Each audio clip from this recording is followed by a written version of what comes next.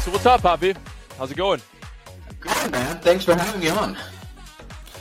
Well, I was going to have you on at some point, so, might as well do it now. It's a great honor. I'm following 3 superstars, and here I am. Some people might know me, some people don't. So it's you're a superstar in my eyes, so, Thank you. I'm blushing. I am a superstar in some regions at some points in my life, I guess. So that's I'm just happy to be here. Thanks for having me. Honors all mine. I mean, but you were talking about you said that you're a star, or in some people's eyes. Where does your career start? If we can start there. If we go back to the beginning, it's let's go way back. If we go way back, I started when I was 6, just before I turned 6. My father's a bowler, like you do, and many people have that history. Parents bowling. Well, not actually my mother, but my father and my siblings were bowling, and I wanted to bowl as well, so I started bowling a couple of times a week. Was around 6 when I started, like I said. First bowling ball was around that time, and I actually remember I don't remember what kind of ball, but it was a red ball and it had a cat on it. So it was real butch. It actually had like fingertips, so I started early trying to do stuff like hooking the ball. First ball you got fingertips. 6-pound ball, and I had fingertips inserts. Wow. Which I would not do for a 6-year-old right now. But hey. I might have actually had the same. I don't know. I remembered I had my first ball, Siggi Laur, for the Icelandic people that are listening. Yeah. Drilled my first. It was a Brunswick ball it was a Bugs Bunny. I might have actually had fingertips too. I can't remember. Either way. Well, yeah, mine had. So it started back then. Like when you're a kid, you're bowling 2 times a week. It's just about showing up, having fun. I wasn't really. I don't remember anything before like 14 years old. My memory's crap. If it didn't have like traumatic, like if it didn't have a real impact on me, I don't really remember what happened. So don't really remember much other than just showing up at the bowling center, bowling 2 times a week. I had great coaches, if you want to call them that. I mean, yeah, they were coaches. They try to teach you stuff. I mean, they were, yeah. I mean, you learn the basics, and you watch the pins go. You watch the ball go down the lane. You watch the pins fall a couple of thousand times. We looked at them as coaches. Yeah. And I got hooked. I remember not being that great at like 12, 13, 14. When other people were like, I was still small, so the guys bowling with me, they became bigger, faster, and they became better. And I was not in the youth team, like at 14, 15. I was not picked for the youth team. And at that point, I was kind of like, what's the point of this? Why am I doing this? I've been doing this for 10 years. And it's like, it was my favorite thing to do was to bowl. And I kind of... So you cared for, like, you wanted to make the teams at that I remember one time I didn't get picked for the national team, like youth national team. I was really upset. That was like the last time. That was the last time I was not picked. Because I went to my dad and I said, like, we have to do something. Because otherwise I'm going to quit. We change something, we do something more, or I quit. So he went to Siggi Laur, one that you talked about, the guy that drilled your first ball. Yeah. They were buddies, and he actually picked my dad for the national team, which was kind of a shocker. So he went to him and he asked, like, can you help him out? So I started showing up like Saturday mornings, when I was like 14, I think 15 maybe. Just like put in the extra hours, and it just things kind of took off, and I kind of like got the hang of it. Like what? Of course, I got bigger, could handle bigger balls, like heavier balls, and I remember the first time I tried a 15-pound ball. I don't know if you know the story. I was bowling with 14 pounds. I think I was turning 16, something. Might be late, like 15 years old. 15-year-olds are probably, most of them are bowling with 15 pounds, but I was still bowling with 14. I wanted to try 15, and my brother actually had a Hammer 3D Max, and it kind of fit it. And he was like, just take this to practice tonight and try it out. And I did. Came home. He was like, how was it? Oh, it was cool. Shot a 300. And he had never shot a 300. My dad had never shot a 300. My sister had never shot a 300. And that was the first time I've actually touched a 15-pound ball. And it wasn't even my grip. With the ball that kind of fit. Yeah, it kind of fit it. So things were kind of rolling back then. I started getting picked for youth teams. Got picked for the men's team when I was 17. Things started to get better. I started to go abroad, bowl more, went to Sweden, bowled Super Series tournaments. Why did you guys, what's the connection, that early on to Sweden? Like, why do you decide to go play Super 6? Like, so what happened was my sister got together with Robert Anderson from Sweden. Mm-hmm. They met in the same tournament I bowled my first national team for the adults. It was a European Teen Cup in Norwich, England, 2004. Oh. So they met then, and they started, she moved. I actually don't know the story, so. She moved to Sweden the year after, I think, 2005, maybe early 2006. Mm-hmm. So she was there with him, and Jona was Dora's daughter. She moved to Sweden as well around that time. And I think my first Super Series tournament was in Olympia at Bacchus Place in Helsingborg. And I actually stayed with her. Like, Jona she lives in south part of Sweden. And I stayed with her. I went there pretty early, I think. Just around that time, 2004, something like that. 5 maybe. So I stayed with her, and I went to Helsingborg. She actually drove me. I went to like a super camp. I think Thomas Anderson and Patrick Backey was holding something. Maybe Roberts was there. Like I said, I don't remember a lot, but that was like the beginning of it. And then what happened was I started bowling really good at home. Like, I was getting some more experience. I was thinking about stuff. I actually got my balls drilled by Mikael Olqvist, who is one of the GAPS Pro Shop guys. That's right. So we went to like a training camp in Sweden, and he fitted me, and I just decided that he's going to drill all my balls. So I bought all my balls from him and got them shipped here to Iceland.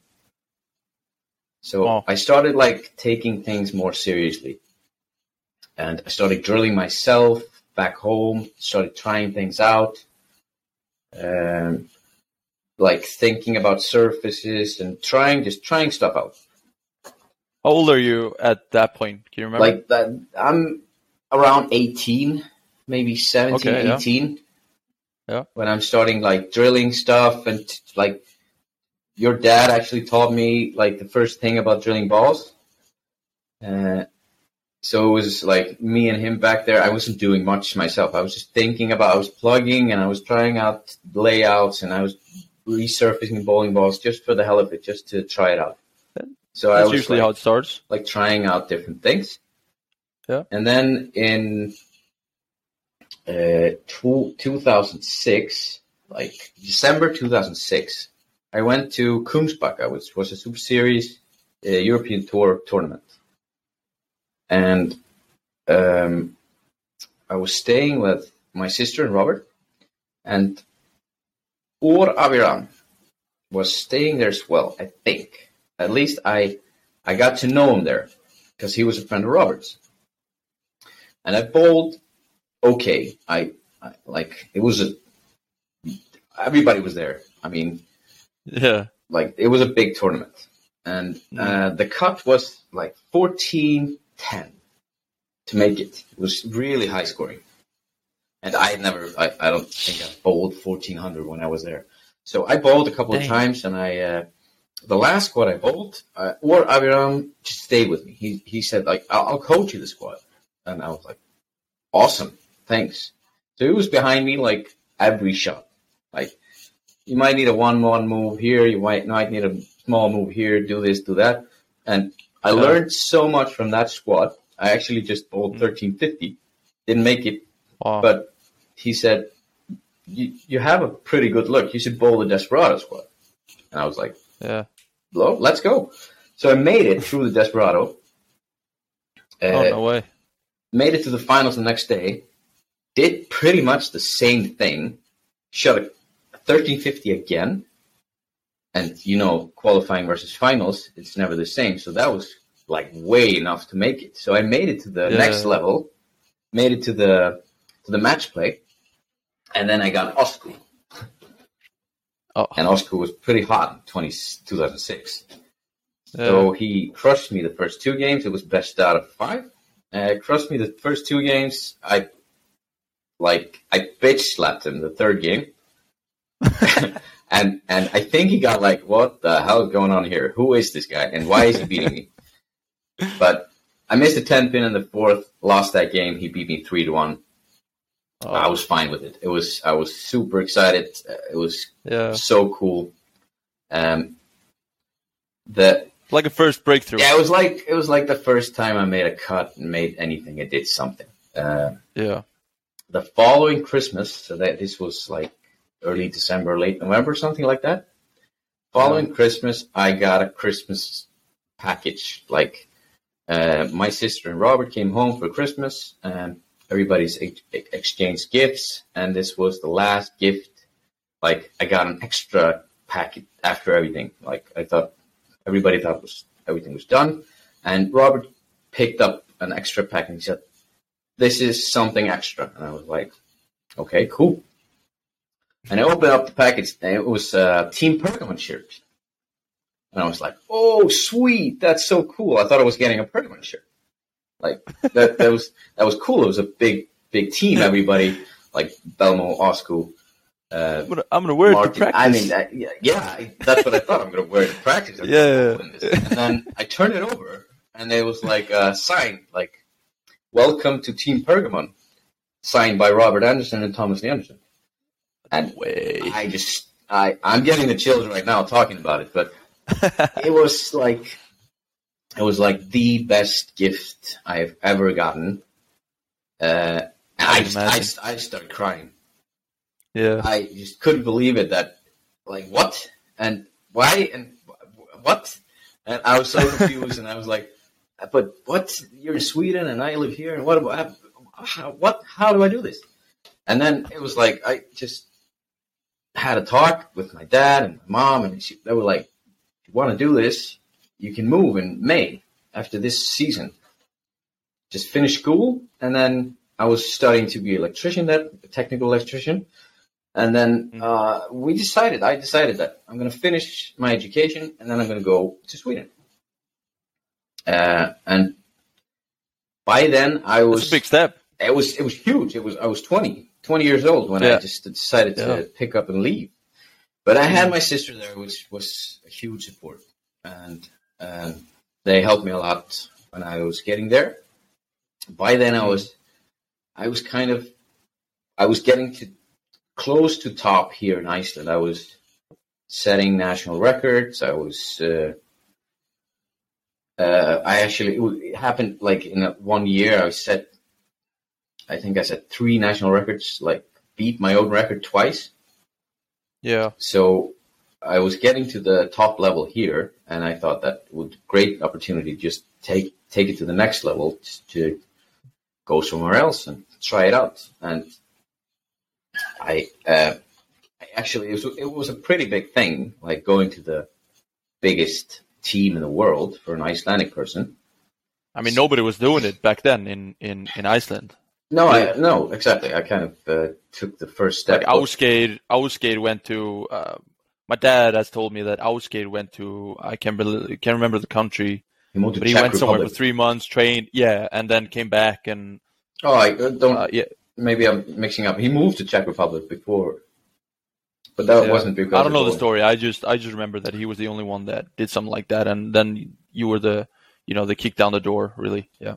Yeah, Stefan Klassen as well. He moved to Wichita, I think. Went 1 year in Wichita. Ah, that's right. He went to college there. I think it was like the year before, but he didn't stay long and he didn't bowl that much. But no. So this was kind of a big deal, and I remember they did a TV, like the Channel 2 here in Iceland did a montage, like in the news, in the sport on news. You really? Yeah, like a short story about this, like me joining the biggest team in the world. And when I look at that little kid, like I thought it was good. and it looks terrible. It looks like crap. So I came there not thinking I was something, but thinking I actually knew how to bowl. And my God, they just kicked me to the ground. Like, I remember like the first couple of practices, like it was different. I mean, you joined that big of a club, and with so many stars and so many like good people, like good bowlers and really like superstar bowlers.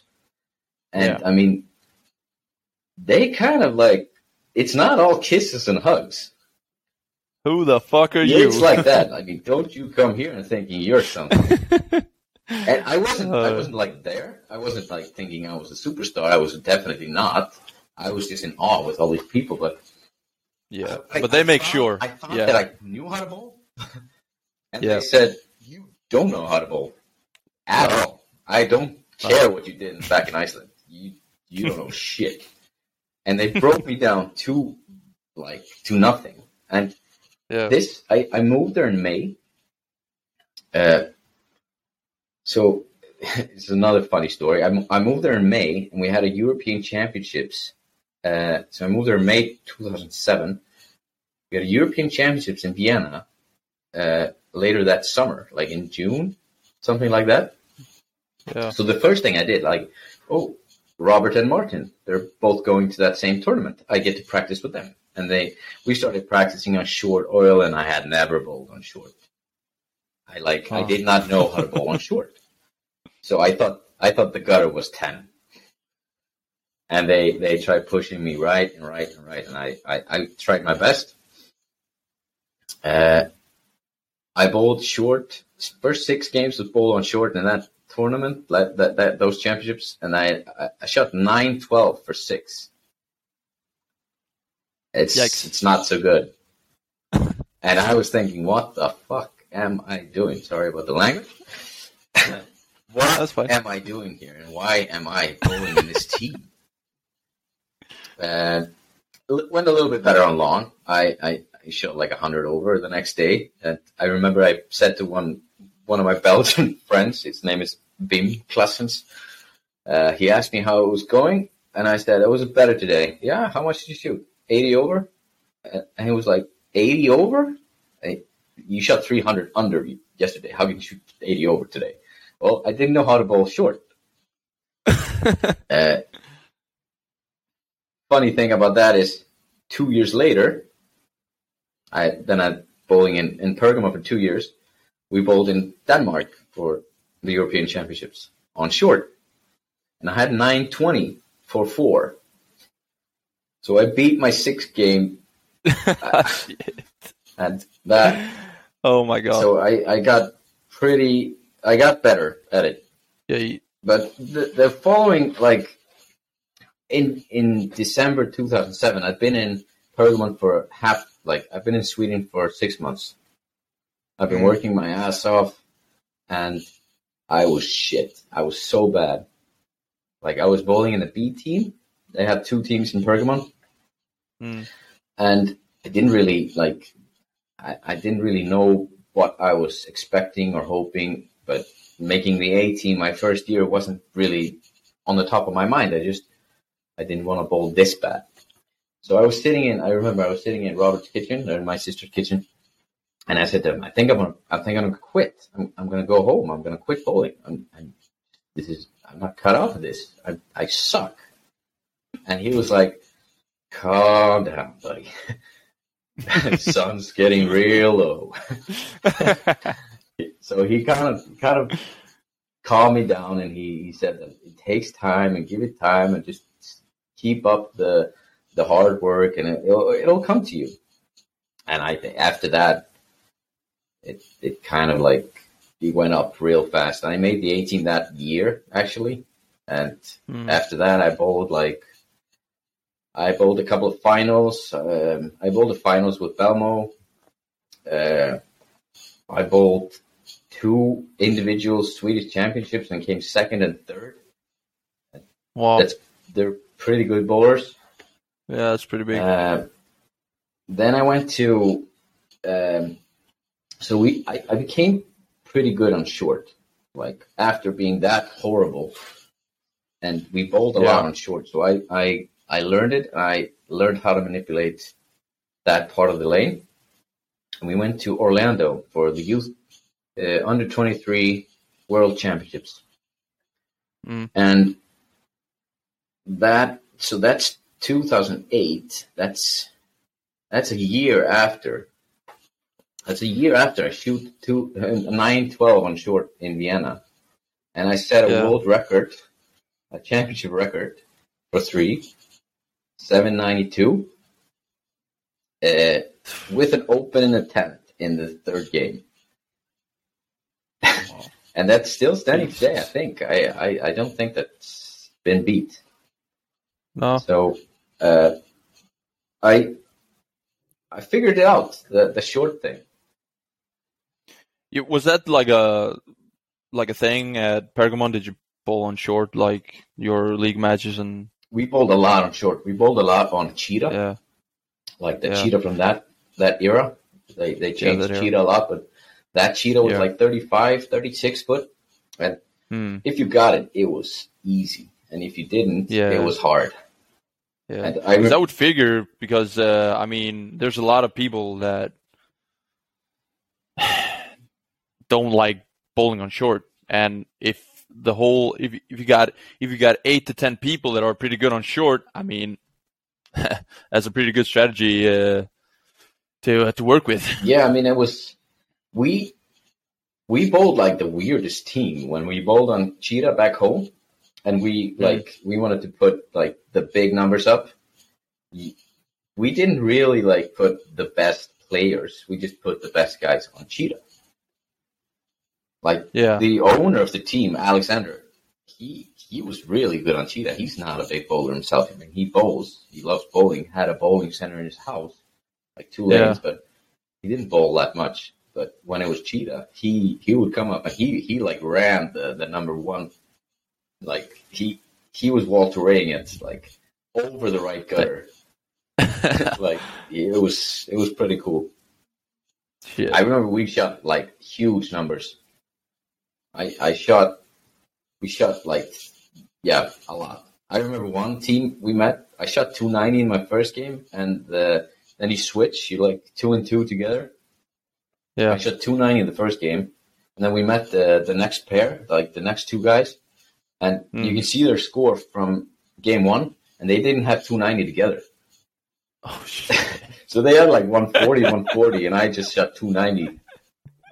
So it was kind of like that when people when other teams met us, like, oh my God, what are we doing? That was fun. Yeah, then I bowled a lot. I didn't really do much in Europe. I had one second place finish in the EBT in Slovenia. Yeah. Made some cuts, but kind of didn't do much in Europe. I think mainly because of me and my putting too much pressure on it. Because in Pergamon it was kind of like that. You have to earn your place, and league is number one. So yeah, we had some of those huge stars that was bowling the PBA and bowling European Tour and bowling everything, and like Martin and Oscar and Robert and those guys.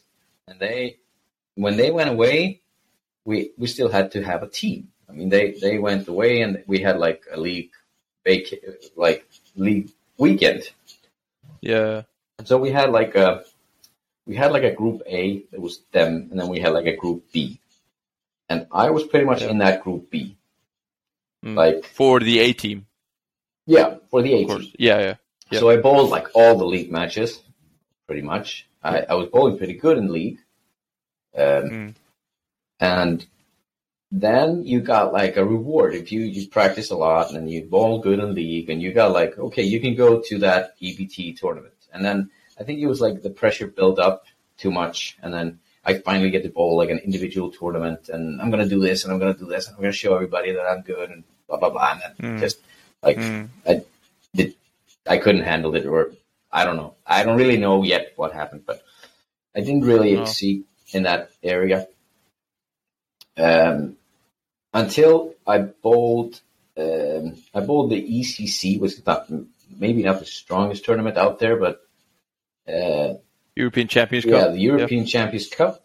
I went home. I won my first Icelandic Championships, and then I went to Finland to bowl the ECC, and came third. Took a bronze medal in that tournament. First medal for Iceland in that kind of tournament. Wow. So that was pretty cool, and I'm pretty proud of that. And then in 2012, I got, I was, like I said, I wasn't really doing much on EBT, and I felt I was stuck in a rut, or I don't know. I don't really know. Some people say that you were pretty stupid to move back home because you were really close to getting really good. That might be true, but I got an offer here to maintain my own pro shop, which was kind of a dream for me. I learned to ball drill in Sweden at Gaps with my good friend today, Michael Ahlqvist, who drilled my balls and taught me everything I know. And I went home thinking that I would have my own pro shop, and I would have really flexible hours, and I could just travel. And I mean, I didn't quit Pergamon, so I in my dreams I would just fly back and bowl the finals like the other foreigners did. But that wasn't the case. I just kind of that pro shop thing kind of flopped. The owner of the bowling center kind of effed me over. Yeah. And 6 months later, I just had to find a normal job. Is this in the well, this question is kind of for the Icelanders, the Öskilith, the old one? No, this is when we're building the new center. Exactly. Yeah. Okay. Yeah. So we're building a brand new 22-lane center, and I was going to be the pro shop operator, and I mean, things were blossoming. I was going to do, it sounded really good on paper. Of course. But then the owner realized that, whoa, the bowlers market is not that big in Iceland. Oh, no shit. Shit. So he just said that I can't have you on my staff, so bye. Oh, so he was going to, on paper, he was going to, you were working for him I was just an and employee. He owned the pro shop. I just operated it. Yeah. So I was just coming back to a steady income, steady, with probably some bonuses and stuff. But that didn't really pan out. But Ended up like carrying on the pro shop thing as an extra thing. So I have my own pro shop now, but it's just an extra thing. It's on the side of a full-time job. So I had a lot on my plate. I bought an apartment. I had a full-time job. I practiced less, and then I just got worse and worse. I just kind of saw it on myself, like everything is declining. It's going down, and it's hard to keep it up here in Iceland. Like when you're by yourself, there's not a lot of competition here in like quality. No. But I always wanted to travel more and travel and bowl, and when I did, it didn't go really well because I didn't practice enough, and I needed someone to like throw ideas on and maybe get the extra pair of eyes. And so it went down that path. I'm not saying I'm not saying I regret it, because today it just went down a different path. I'm expecting my second child soon. I have a house. I'm just really stable, and I'm still bowling.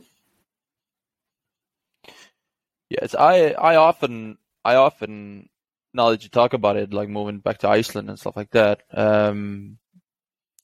given the people that have listened, they should know by now that I live in Sweden and bowling and working, and I often like daydream about moving to Iceland and bowling there and still being able, as you were gonna do, like to travel and play EPTs and PBAs and stuff like that. But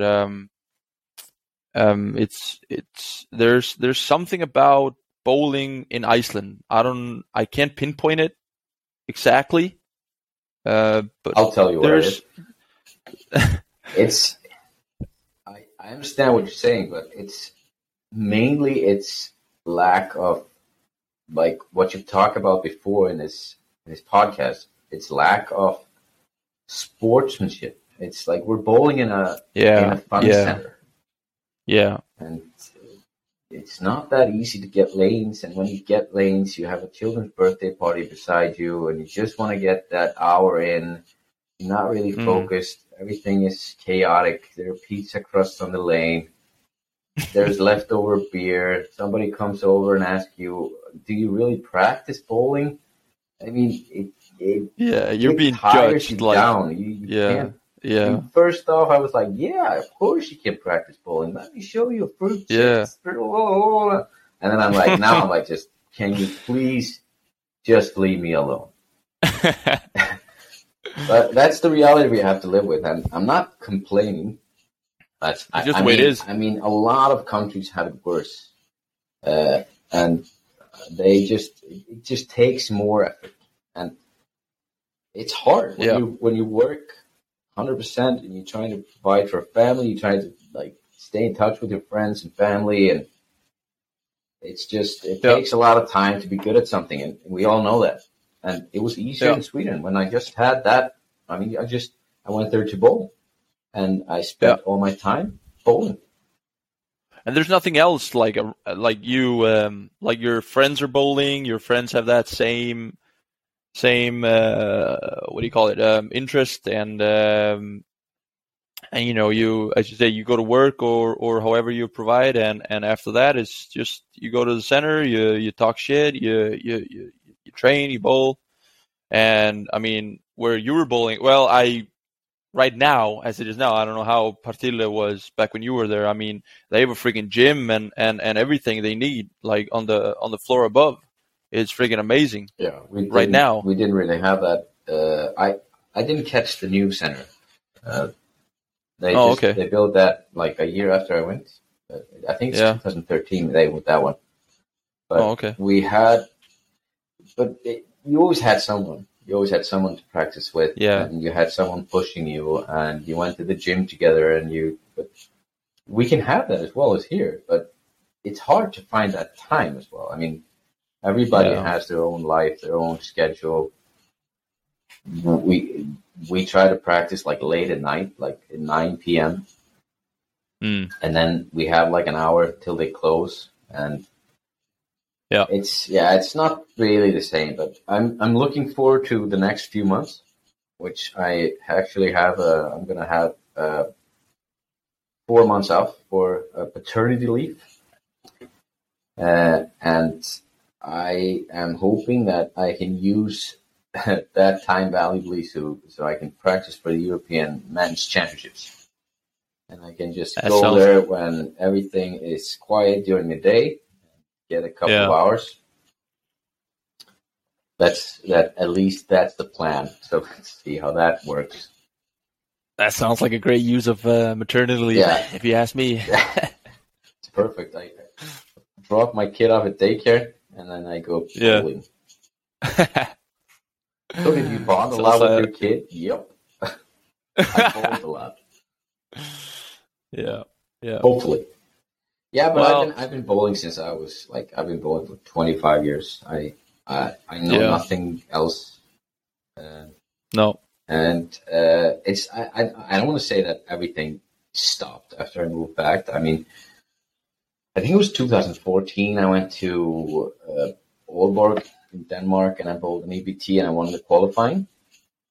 And then they were bowling, like Jesper was there, and Oscar was there, and some big names, and I shot like 1450 or something. So I remember that. I'm not saying everything is done. I have bowled good, and I have won here at home. I am definitely one of the top players here still. I'm currently the Icelandic champion now, and actually have won everything with my team. And one last year was actually a pretty cool one. Well, not last year. Last year was kind of last before year. COVID. It was 2019. 2020 was nothing. Yeah. So 19 is 2 years, kind of. No, it's 2020. It's just before. 2020? Yeah, it's just before COVID. I mean, COVID hit us 2019, like in March. So it's 2020. We bowled the Reykjavik International Games, which is like our biggest tournament. We bowled on a pretty easy pattern. We want high scores for the publicity. And then we bowl like qualifying, and then we go straight to match play. Go a 32-man match play. And we've had some names come over and bowl. I mean, we try to get the good players to come here and check it out and show people how good you can actually be. And we had a couple of pros. Daria was here, Maria Rodriguez, Danielle McEwen, and Diana Savilova. They were all here. And I actually bowled the finals. I bowled Danielle McEwen for the title. And that was pretty cool. I listened to your podcast with the last episode with Verdi, and you talked about that the mental game, with how important that is. And we've all been in that situation where we really, really, really want to strike. And it's not that often that we do when we really, really, really want it. No, sir. I mean, you kind of cramp up. It takes practice, and it takes a lot of time to get used to that moment. Yeah, when you wanted that. When you want it really, it means a lot. I mean, but what happened with me in that finals, I had never made that show before. We always have a TV final, live TV finals for the top four, and I never made it before. I always lost in like top 8, like the match before. So I was so excited. I beat Maria Rodriguez in top 8. I was so excited that I made that finals, and I was like kind of like relieved that was my goal, just to make the show. And I was so happy about making it that it kind of calmed me down. Of course, I was nervous, and I was hyped, but it didn't. I wasn't bad nervous. And everything kind of just, it was you like reached I your was goal. Happy. I bowled happy. Yeah, and then you reached your goal, and then it came down to the 10th frame, like the last frame.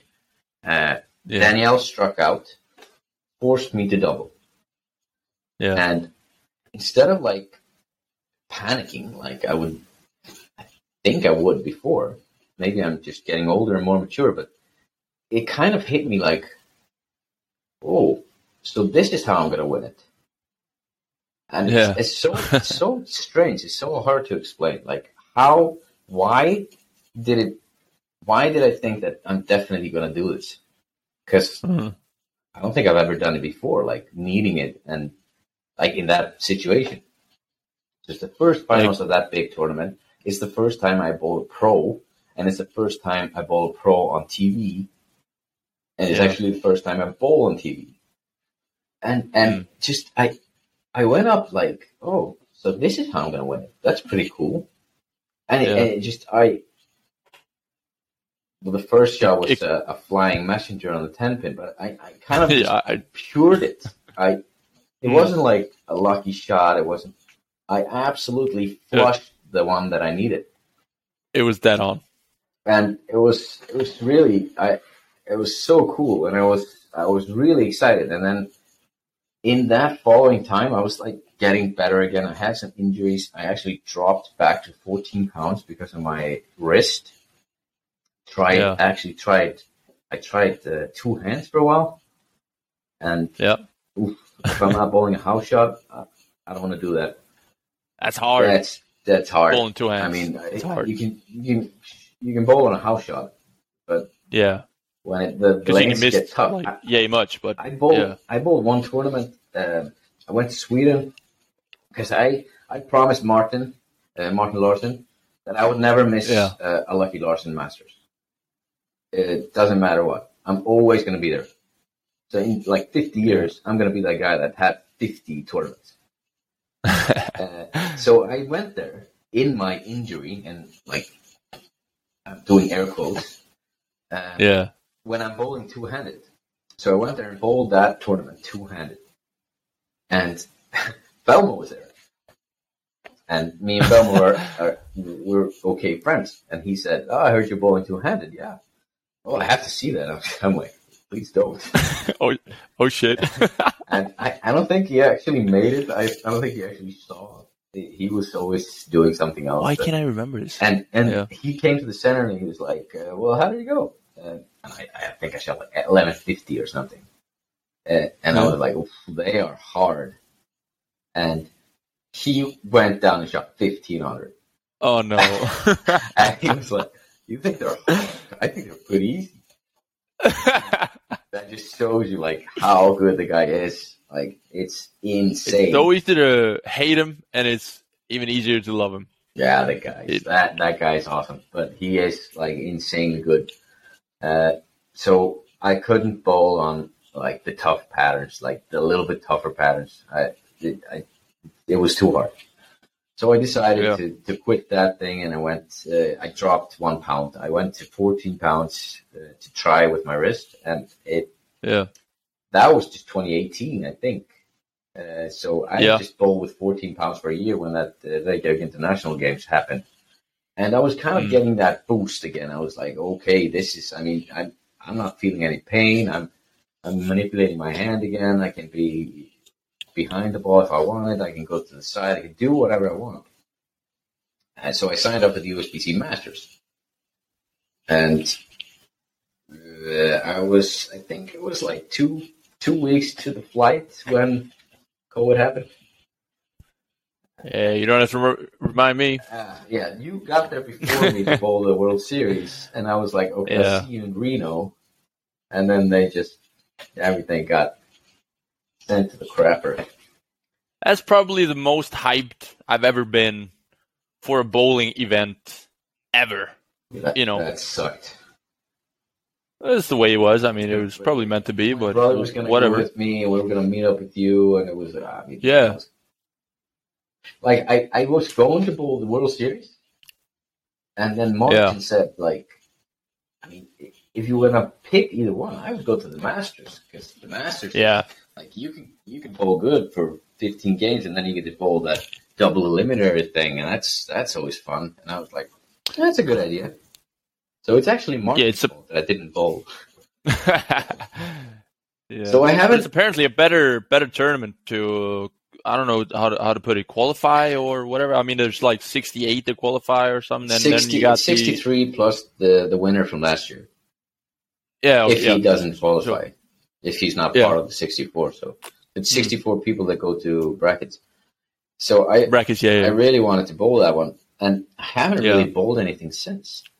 That's coming 1.5 years now. I haven't bowled anything since December 2019. Nothing like other than nothing abroad in Iceland. Yeah, I've bowled here. Yeah. I've won here, and it's just not the same. No. So I really, really need to go and bowl something, and I was so excited when I saw that they're gonna bowl Bowmaster in August, and I signed up for it. But now everything's going back here. I mean, COVID is going to shit again, and it's crazy. I don't really understand why it's like.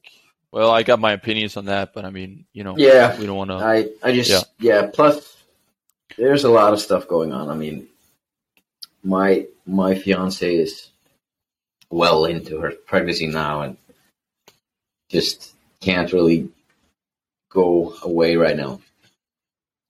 But I'll bowl here, and I'll try to see that big goal, which is the European Championships in January.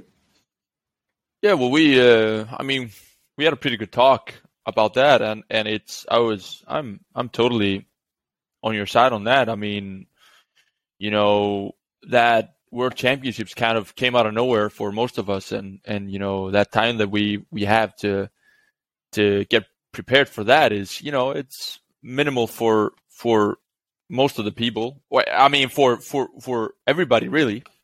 And as you said, my guess is the Asian teams are completely ready because this is what they do. Oh yeah. But there are probably some European countries that aren't really ready for this. It's like summer in Europe. There's not a lot of stuff going on. COVID. There's no European tour. Most of the centers have been closed. Everything's been closed for a while. I mean, people probably 3 months. It's not that much.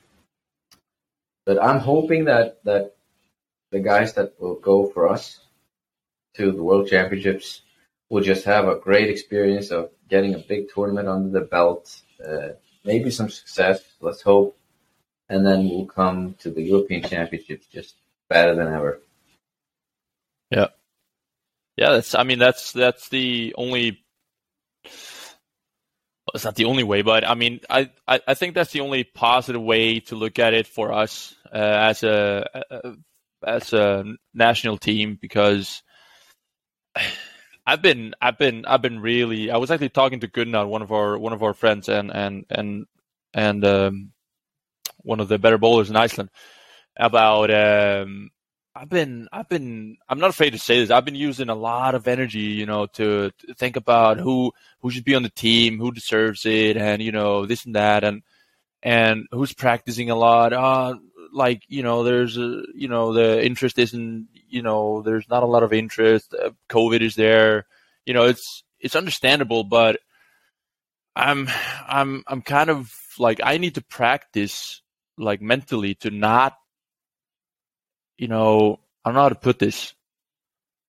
I have to understand that, as you were talking about before, like people have families and their jobs, and especially like getting lanes in the center, like being able to practice too, and doing it in peace and quiet, not bowling besides a freaking birthday party or a five guys with beers on the approach and pizzas and it's been hard. It's actually been hard for me to like actually just understand that, because I'm here. I have a key to a center and I can go whenever I want, and I just practice whenever I want and get that time in, but it's been tough, like understanding that and not being irritated. Yeah, I understand you completely. I mean, it's so hard. You're in a completely different universe, like bowling wise, and you just want that support. You want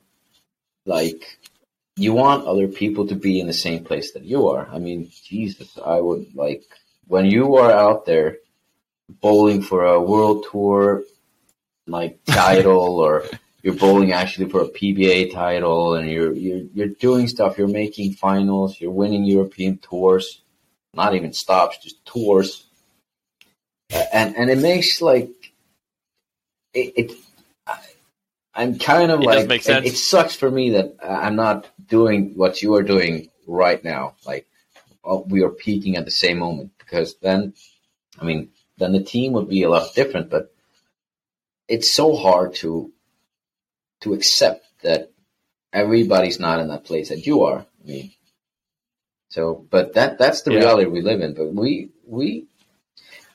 I wouldn't give up so fast. I mean, I think that this European Championship, I don't know about the Worlds. I don't really know how the Worlds are going to be. I don't think anybody knows, really, just to put it out there. I don't really know what's going to happen.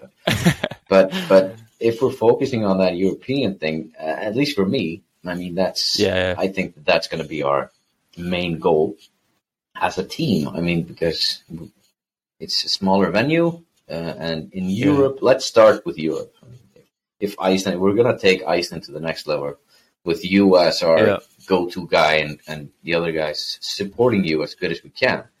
And maybe that's the thing. Like, maybe that's what the guys are thinking. Maybe they're thinking the same as you. I don't know. I haven't talked to a lot of them. Maybe our teammates are more focused on that. I know my brother is not gonna.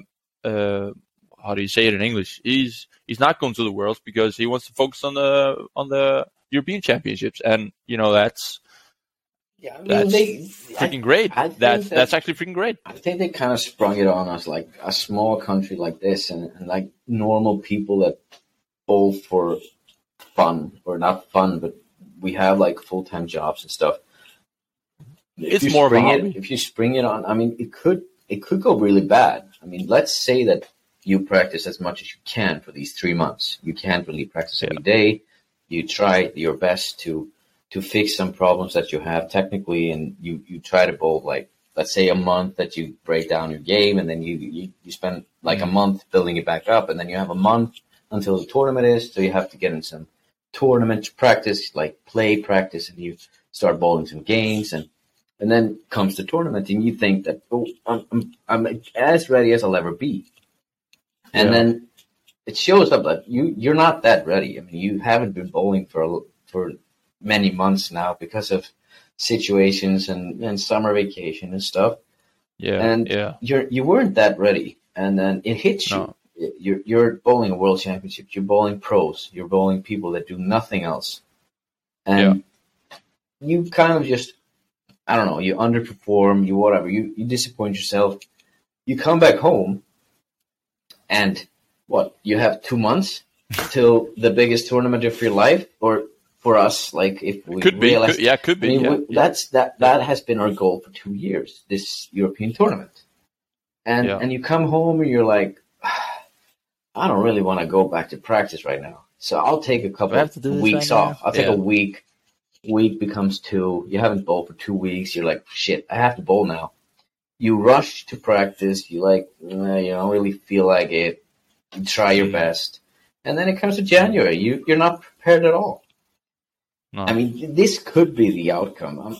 This sounds really negative, but I'm just trying to be realistic. I know the feeling going to World Championships and not performing well. It's always important to see both sides of the coin. It could actually be the other way around. That's what I'm hoping. Like, you go there, of course, and you perform well. You have a hell of a time. You see a lot of good bowlers. You learn a lot. Success or no success, you take in the good. And then you come back and you're like, oh, I am pumped for the next one. That would be the positive side.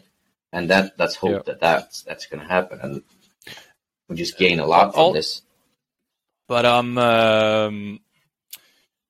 you're not bowling for Pergamon now. You're bowling for another team right now in Sweden, right? Yeah. So what what happened in that tournament, I actually met a guy in Sweden, in Belgium, in European Youth Championships in 2005. He was bowling the Swedish national team then. His name is Matthias Möller. Way back. I didn't really know him back then. I met him in the tournament. I don't think we spoke a word to each other. I came to Kungsbacka in 2006, and he was there. And we just like, hey, what's up? We started talking, and then I moved to Sweden, and then Gothenburg, and where he's from, Höganäs, is 2 hours. So we lived in the same country. We started driving back and forth and just hanging out. We became really good friends. And he was always nagging me. Like he took over the center there. So he was building a team, and he was like, you have to come and bowl with us. I mean, he was bowling the next highest division, and I was bowling the A team for the Pergamon. And I said, I love you, buddy, but I can't really leave this team. I mean, this is the best thing in the world. And he always understood. And I said, like, if a time comes that I leave Pergamon for some reason, I will join you. And that's what happened. I mean, I moved back. I didn't really want to leave Pergamon, but they said that you're not bowling that much. We don't really know what you're doing. You're not going to fly over here and bowl the A team. So you could fly over and bowl the B team. And I was like, I bowl the B team and then bowl the next highest division, or just come and help out my friend in the next highest division, trying to make the highest division. So I switched to Höganäs, the same team that you are bowling in. So that's where I'm registered right now. I haven't bowled Swedish League since 2019. Fucking COVID. Because of a thing, you know. But we've had some ups and downs. I mean, I've bowled some finals. They call them finals to get up to the highest division, and we've been really close. And I bowled good, and I bowled bad, and so I'm hoping that we can give it another shot, and I can be in my best shape to help the team get up to the highest division, because that would be I just want to see him when we succeeded that. I just want to get you that. And me both. Like, Jesus. He, in my opinion, deserves his team to make the highest division. Because it's a big thing, they live in a small town. Like, I think that 20,000 people that live there or something. And if they have a team in the highest division in the sport in Sweden, because Swedish people they take sports seriously, like any sport. Like that's why they're one of the best in everything they do. They take that stuff seriously. And then if you have a team in the highest division in a small town like that, it's a big, big thing. And I just want it for him. I want it for us, but I want it for him. Like I would love that for that to happen. Let's hope. I mean, hoping spring 2022. Like we can have a bigger party. Yeah, since since probably after the second time, maybe third time we tried to qualify, or qualify to the highest league, because we've probably done it since I started, if I'm not mistaken.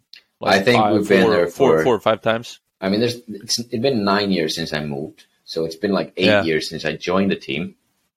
Yeah, and I think we've been there at least 6 times. Yeah. I think I think I've probably bowled it. I don't know. Let's say 5. That's a good number. Yeah. But either way, after 2 or 3 times, I slowly start to see how much that actually means to a lot of the guys, and it's especially. A sad thing. I don't know if you see it, but I see it, and it's so sad that it means a lot to the guys. It means so much to Matthias, and he doesn't really get that support that he really needs. I mean, we've had some good guys bowling when we were really close to making the highest division in that small town, and we just needed that tiny little nudge. And they quit the following spring. Like half the fucking team just fucking bailed. It's so strange that I've been talking to, like, I talked to a buddy of mine. I find it so strange that people quit bowling. Like, you would never quit golf, would you? No. You would never just take your clubs, chuck them in the ocean, or give them to charity. And just quit. Good old river. But that happens all the time in bowling. Like, you sell all your equipment. Like, I quit. I'm never going to bowl again. Why? I don't understand. I will never, ever quit bowling. Ever. No. I'm going to bowl until I can't physically stand anymore. Yeah. Because I'll bowl once a week in league just to have fun. I'll probably be pissed off because I suck, because I never 100%. practice anymore. But I'm going to do it. Because I could never 85 years old. Definitely. 85 years old. Fucking, Definitely. I mean, I could never just quit. Like, no. I mean, I'm not going to quit golf either. I haven't golfed for 10 years. Like, I've golfed every one round here and there. But I'm not going to quit. I still have my clubs. I bought a new set of clubs last year. I mean, I don't understand that concept, just quitting. No, and I will never. And Högen has had some issues with that. People just quitting, just losing interest in bowling and just quitting. So, and it's not like, and it's not like they're like going for a better team. Well, we have that one guy now, but like in the past, it's not like they're, we have higher expectation and we want to like accomplish more and we can't do it here. It's not like that. They're just gone. They're just quitting. They're just not bowling anymore. That's the sad part. There we go. I mean, but we get some new faces instead, and I am really excited to. I mean, Swedish League is just the coolest thing in the world to bowl. It's crazy. And to bowl those finals, like, you know how we've all been there, like a small noise sets us off when we're bowling something important and the pressure's on and you hear a sneeze or you hear a squeak in a door or something. I mean, are you kidding me? I lose my mind. I just... Really? I can't really cope with that. I got a story for you after. and the funny thing is that when you're bowling in Sweden, they're all screaming and shouting, and I mean, and that it kind of just makes sense. I mean, you get used to that white noise, and when you're bowling finals, they got drums, they got like drunk supporters, and they're shouting and they're singing, and it's so much fun, and you kind of just. Like when I first experienced it, the first time I saw it, I was the supporter. I flew over there, I was supporting Pergamon, and I realized like, holy shit, this is huge. This is so cool. Yeah. And then when I first got the chance to bowl, I was like, oh my God, am I supposed to bowl in this? How will I be able to bowl? But it kind of just goes away because it's so much noise and it just becomes steady. But when everything's quiet and then you hear like a choo, that I can't. No. The worst thing in the world, I mean, I can, that's fine. I can just, if I'm in my first step, you can just back off or you don't really hear it. But what pisses me off the most is like when you're bowling your last frame or something, then everybody like gathers up behind your lane and they start talking about when they met with their parents last time and they can't you just wait 5 minutes till I'm done? And they laugh and then they're like, oh please, I don't this pisses me off, to be honest. I'm not asking you to watch me bowl. Just acknowledge that I'm not done and talk about your Tuesday nights somewhere else. I always hate, always, I say that as it's always happening, but you get what I mean. When you you got like front 10 or front 9 and you go into the 10th frame and everybody stops bowling. Like everybody stops bowling because they want to film the 10th frame or look at the 10th frame. And I'm just like, yo, keep bowling, man. What is this? I'm the only one bowling. Are you talking league or are you talking in Iceland? Well, just, I don't know. Anywhere? In a freaking turn. Yeah, just, in league, people usually keep bowling because, it's. Yeah, you got it. In my opinion, it's a little bit different. But like, in tournaments, at least in Iceland, like, like everybody just fucking stops bowling and I got to see this. Like, I understand it, but in my opinion, just keep fucking bowling. That's pretty funny. I was talking about a sneeze. It's pretty common. You're talking about 300s. Is that exactly the same thing with you? Well, do you shoot 300s the same time as people sneeze? It's like every time you lace up, it's front line. It's not what's going on with me. Well, you're right, but I mean, yeah, I know. Yeah. So, but that story I wanted to say, it's actually me and you story. I remember I think it must have been the Icelandic Championships somewhere. I knew that I came home from Norway to bowl it, and I was bowling on, I don't know, lane, whatever, 3 or something, and you're on probably 18, so it's there's a lot of space, dude. There's a lot of space, and as far as I can remember, I was being me back then, and you were super jacked when you got one in a row. Yeah, like two in a row, 2, 3 or 4 in a row. Yeah, like fucking. Yeah, that's you. That's you. You're super high. Yeah, and I jump on the sofa, and we got those long freaking sofas, and I'm just laying there, dude, in my soul. 3 more days to bowl. You just shot 2-0. Calm your tits. And the reason I remember it is well, you walk all this way from lane 18 to 3, and you lean up against my ear and like, you just, we're in game 3 or 2. We're like, can you just calm your shit? Like, really, please. And like back then, like you're that big bowler, and I'm like, I'm just Arnar, and I was like, okay, sorry, bro. I'm gonna call my tits. I'm sorry about that. I didn't want to be mean to you, but you probably needed to hear that. Yeah, I mean, sure.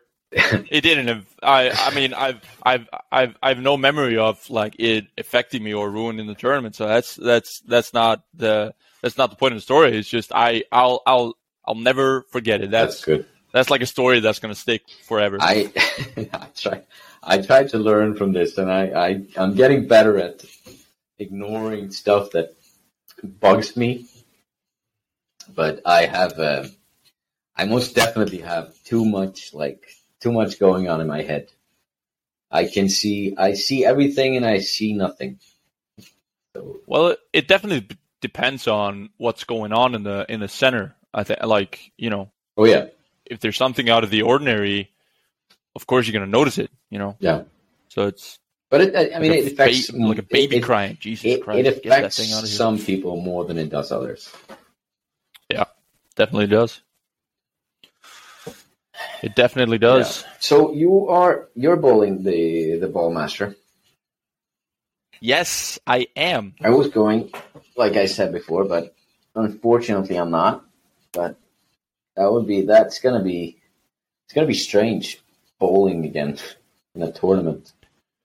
Dude, I was actually like, it's gonna be interesting to see who's gonna bowl it. Like I haven't taken the time and looked through the. You haven't really bowled anything since World Series, right? No, nothing abroad.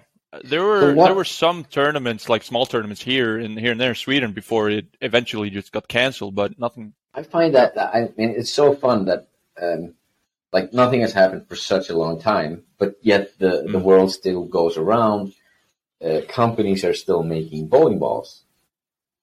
I still have a new in box physics, like from Storm. Like that was the was the new big ball that I was going to drill for that tournament, the next tournament. And I mean that one is like, I think it's discontinued. It's old, and I haven't drilled anything for so long. I drilled a ball the other day just to drill one.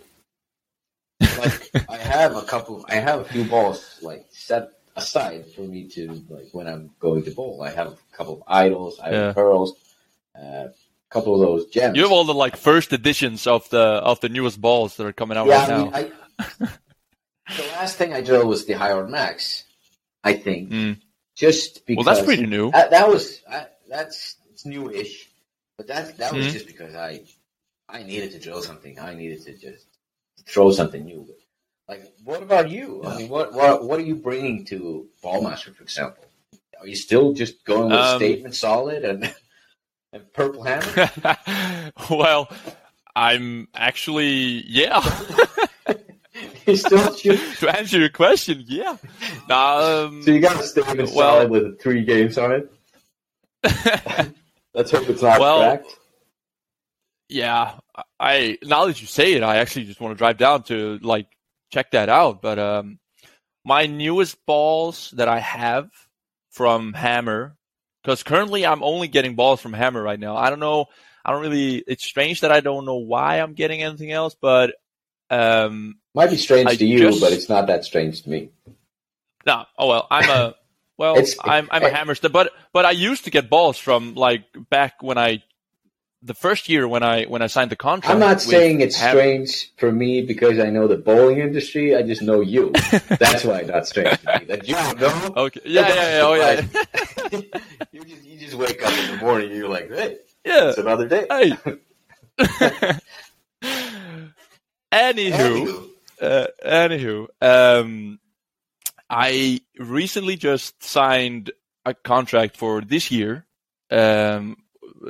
with Hammer, and in that contract it says that I get yay and yay balls and blah blah blah, and but I still haven't gotten anything yet, so I'm kind of waiting, I guess. But you're supposed to get like everything new from every company, or no? So I get in this contract, I'm getting high performance, and I think they call it mid performance or mid high or whatever. They got all these freaking categories. I probably should learn those too. I haven't done that. Yeah, they got high, mid, and then like low, I think.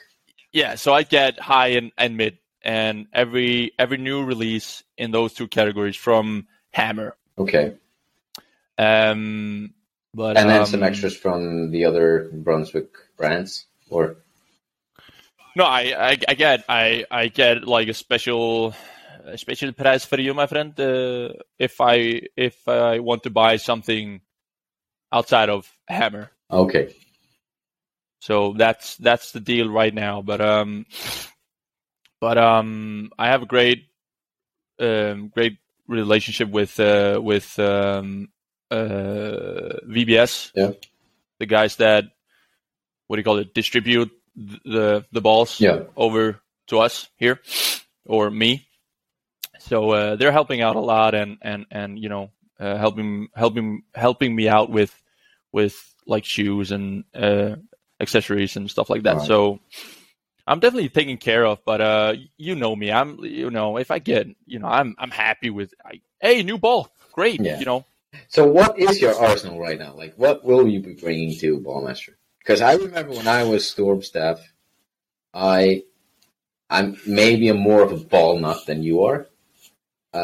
Definitely. I drill my 100%. balls. I have a pro shop. I think about bowling balls. Like, I get the newsletters and I check out what is what, and I get super excited when I see a combination of a cover stock and a core. And I just remember when I saw what was the ball's name? The High Road, the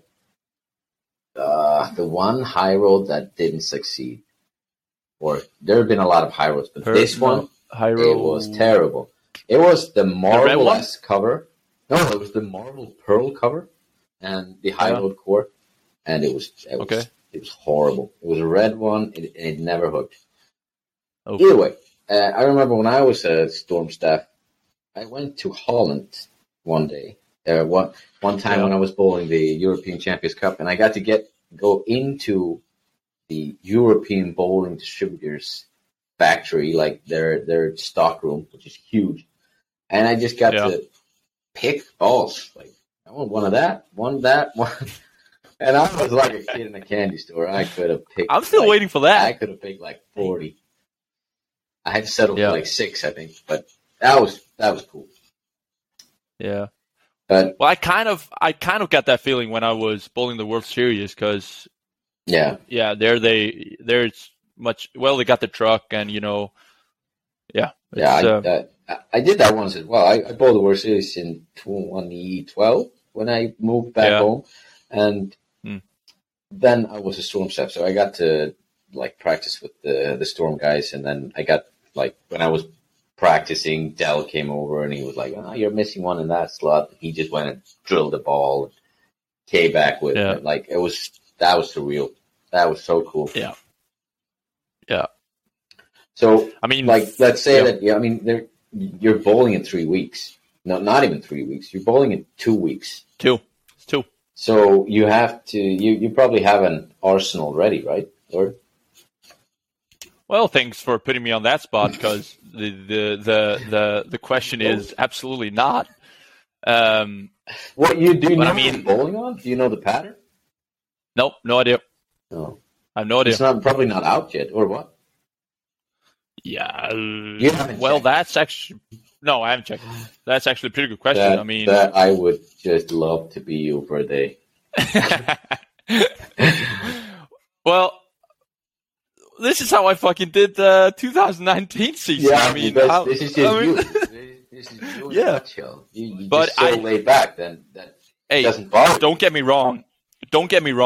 I know that I should know these things, and at least check them out before a certain like time period or at least before you pack your bag, you should check them out. Well, I definitely don't bring 2 purple hammers if it's 50 feet.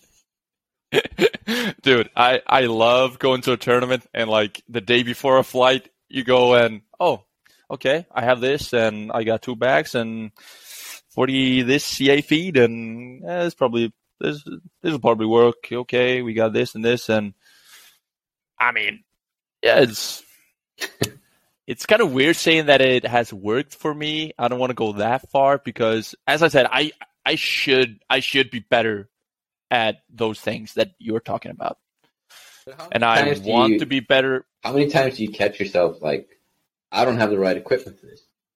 That doesn't really happen a lot for you. That's actually true. It's usually something else. True. Maybe it's I don't want to say maybe you just don't know it.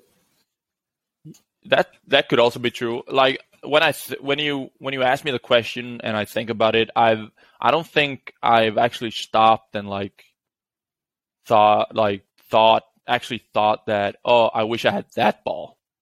No. I've done that so many times. Yeah. I mean, but as you say, maybe that's the reason at some of the tournaments, but I don't know. My mind just always, I don't know. Maybe I'm stupid like that. Just I should have thrown it better, or I should have moved more, or I don't know. It's my mind just never goes there. Maybe it should. I don't know.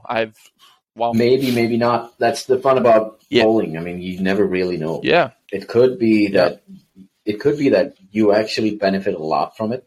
Like you would 6 out of 10 times you would actually be making cuts that you're not making if you have balls that match up better, or it could just be the other way around. I mean, it's just messing with your head and you're not focusing on the shot as well. You're thinking more that the ball is the problem. And I mean, that's the fun thing about it. I mean, you don't really know. I don't, before we started talking, I was thinking, okay, we're definitely going to get into the subject of balls and the technical stuff and to this day, if you ask me the difference between a high RG ball and a low RG ball, I'm gonna take a freaking guess on which one is which. I'm not even that's and you Möller, a lot of people have actually they've told me, but it does not stick in my head. And if you could be so kind and tell me one more time, it would be much appreciated. But I'm not going to promise it if it's going to stick. No, but I think the thing is that it's like this with everything. It's like this at my work as well. I have a lot of guys calling me about the same problems over and over again. I mean, how do you? I work with technical stuff, and they call me again and again about the same problems, and it's because they don't really understand the function of it. They've heard it. They try to remember the sentence, and it just doesn't stick. When you understand why, that's when you actually remember. And there's one way to remember it a lot better, and everybody's done this a lot. It's you think about the figure skater, and when you have your arms out, the figure skater spinning in circles. When you have your arms out, can you see the figure skater? It spins slowly. He's spinning. Yeah. It spins slowly, and then when she or he pulls her arms in, it starts to spin rapidly. That means faster. Faster. So the arms out thing is the higher RG, and the arms in thing is the lower RG. So the higher RG, it spins slower, which means it goes further down the lane before it starts getting into that roll phase. So if you name a ball that I know, which is high RG. High road. That's a high RG ball. High road is a high RG ball. Well, in 15 pounds. In 16 pounds, it's not that high. It's medium high. 15 pounds is high. It's 257, with 260 is the max. So Web Tour would be high RG or an IQ? Web Tour is probably low, probably in the low side. And the Tour balls, then you have the differential. So you have the RG, which defines how the ball hooks. Yeah. If it's late or early, spins fast or slow. The high RG goes further down the lane and tends to flip more because it stores energy. And the low RG balls tend to rev up faster, and they read the mid lane more, and they smoother down the lane. Yeah. Then you come down to the diff, which is the differential of the RG, which is that you always see the 2 or the 3 numbers. You see 2 numbers on the symmetrical ones. You see 3 numbers on the asymmetrical ones. And the second number is the differential, and that determines how much the ball actually can flare. So the tour balls, they all have low differentials, which means they don't really flare a lot. They don't hook a lot. They're controllable. So I think the Web Tour is on the low side. I just don't know. I mean, IQ Tour is a low RG ball. Yeah. And I don't really know everything about this. I'm not like the Chad McLean or the Storm guys or the JJ or guys that really know this stuff. But it's so complex and it's so ridiculous how they can manipulate those small things because it's measured in point fractions of a thing.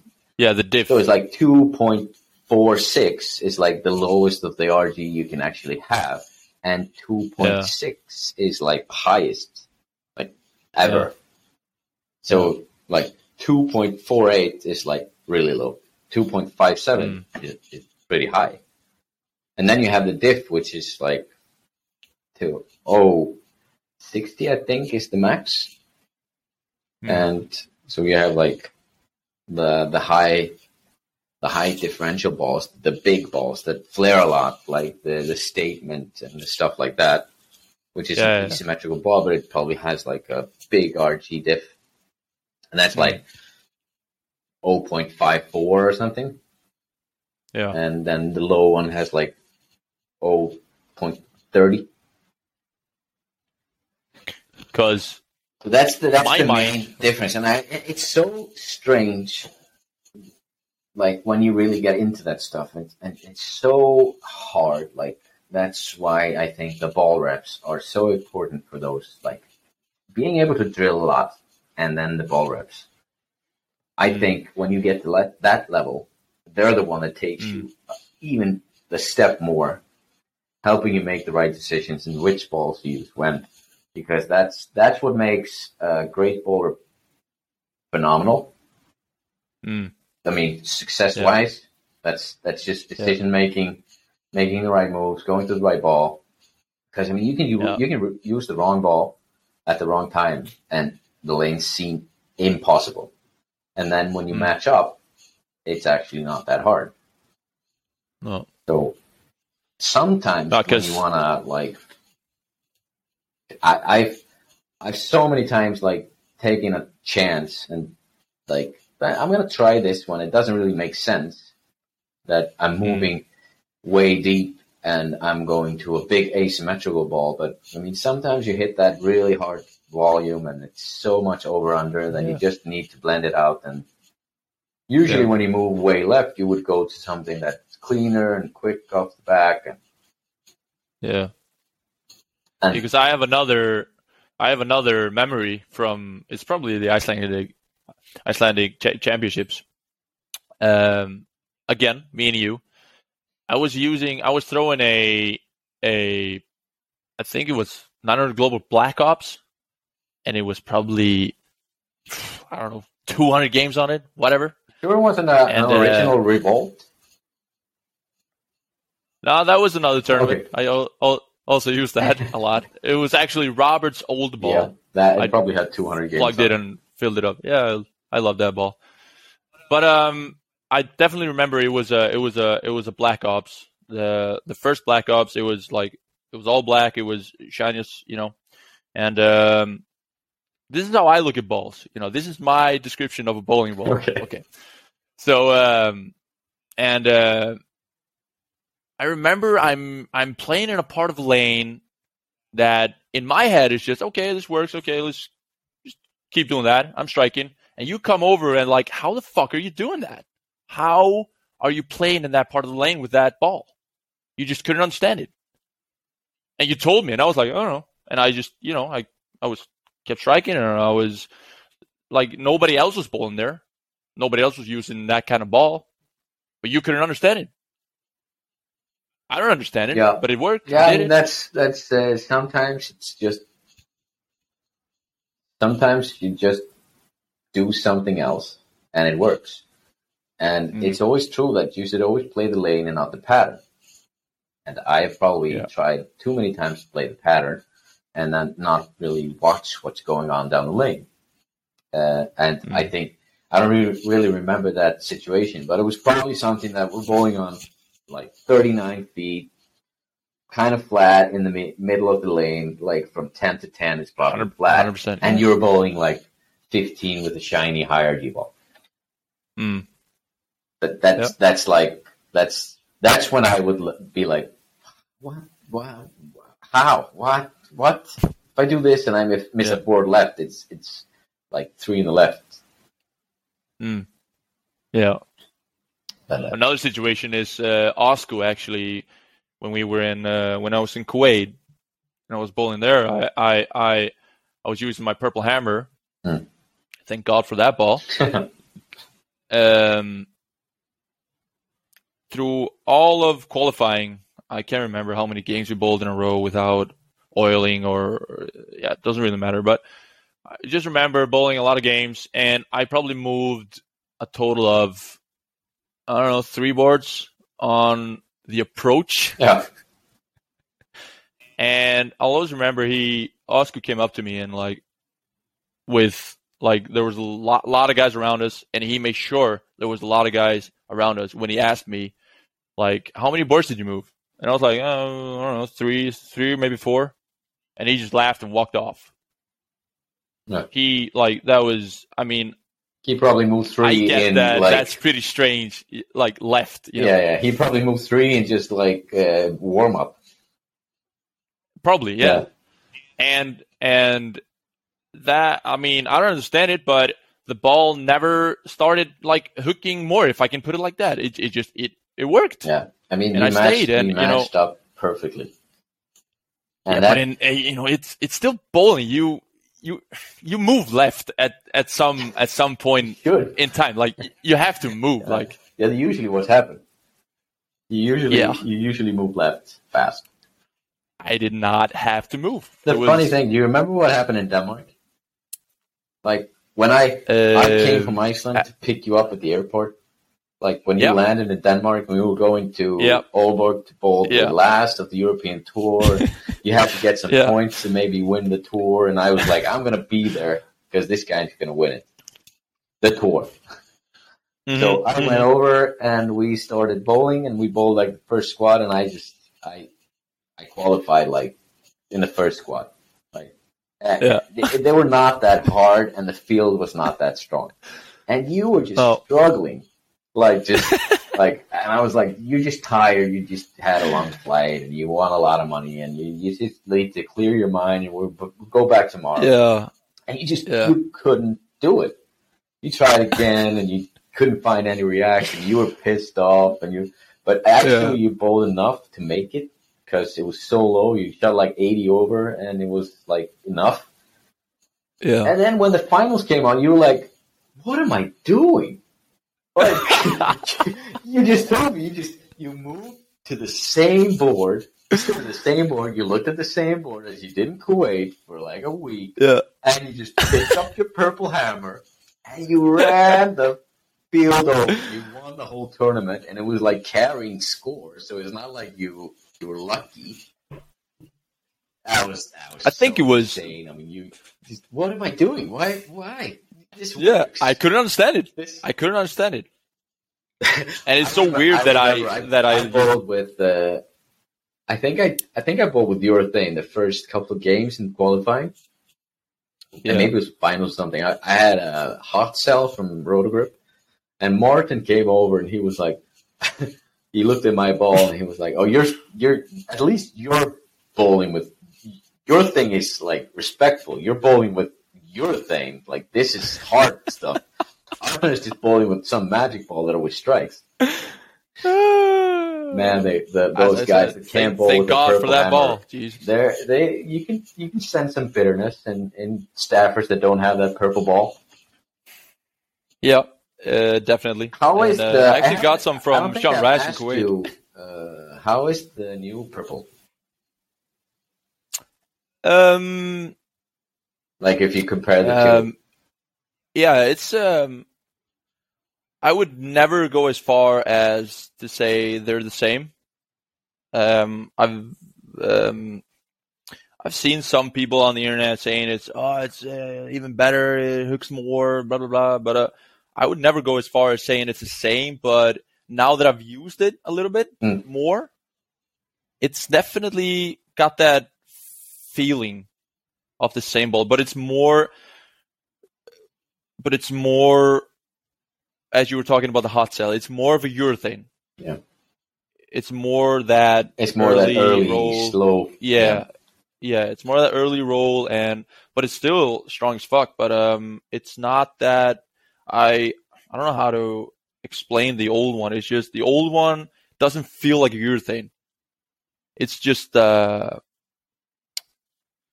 don't know. You can fucking throw it across the lane, and it's gonna, it's gonna have all the power left. When it's, urethane doesn't do that. So strange. It shouldn't do that with that ball. I like I said before, I bowl with 14 pounds. So they're a little bit different. But I bought 2 purple hammers, and I drilled them one up, one down, just to see the difference. And they didn't hook at all for me. It's super weird. They flared next to nothing. Well, the 14, the differential of 14 is a little bit lower, but it's really low on the 15, and It's a little bit lower. I think it's 015 and then 013 or something. It's super low on both. So it shouldn't really be that much. And I drilled like a strong layout. It was like a 4-inch pin, and I'm not a high rev guy like you, but I'm probably like close to 400. So it's okay. It should have hooked. And it didn't do shit until I put an extra hole in it. So I put a weight hole in it, and it flared like 3 times as more, and it hooks the entire lane. And then when they put that stupid ass rule in, I had to plug the hole. And I thought like, I can't really do that. Well, I plugged the hole, and it didn't hook again at all. So I re-drilled one to like a strong layout, and still not hooking. So it's weird because I even have I've heard it from so many people. Like mine is drilled, and I had nothing to do with the drilling. It was that's all. Pin under like that's all 4.5 inch. Again, that's beyond me. It's under the ring finger, in line with what's it called, the cross under the pin. The CG. CG, yeah. That's yeah. The CG is not supposed to matter on the symmetrical ball, so it doesn't really matter where it is. Yeah. Okay. But anywho, but you having that layout and it's still hooking the entire lane. Yeah, like what I was going to say. Gunnar has told me. You've told me. Some other guys have told me, like, why is the pin under on that ball? It's not going to flare as much, and blah blah blah da da da. But I don't know. It freaking works. But I mean, when I had, that's the funny thing about bowling and that complexity of it. I mean, when I had 2 balls, one up, one down, extra hole in both, I like my pin down way more. Because I mean, yeah, it flared a little bit less, it hooked a little bit less, but it hooked later. It stored energy, and it kind of like it had more back end to it. It's kind of weird because I always say that I'm not gonna say hate, but I don't like. I've never liked urethane. Maybe it's because I've never really gone into like really learning how to throw urethane, and that early roll, and you probably love it. Oh yeah, you were talking about when you hit love that it, and it's short oil urethane look, and you just ram it up too. Oof. I don't understand it. I don't like that. Doesn't that doesn't connect in my bowling knowledge. But then you say, okay, you won a tournament with hot cell, and again, I don't know how I did that. Robert just told me take that ball and throw it there, and I did. And then I get the purple hammer and I throw it there, and it works. And I really don't understand why, but I still don't like urethane. I rarely like. If I don't have to throw it, I don't. Yeah, that's so weird.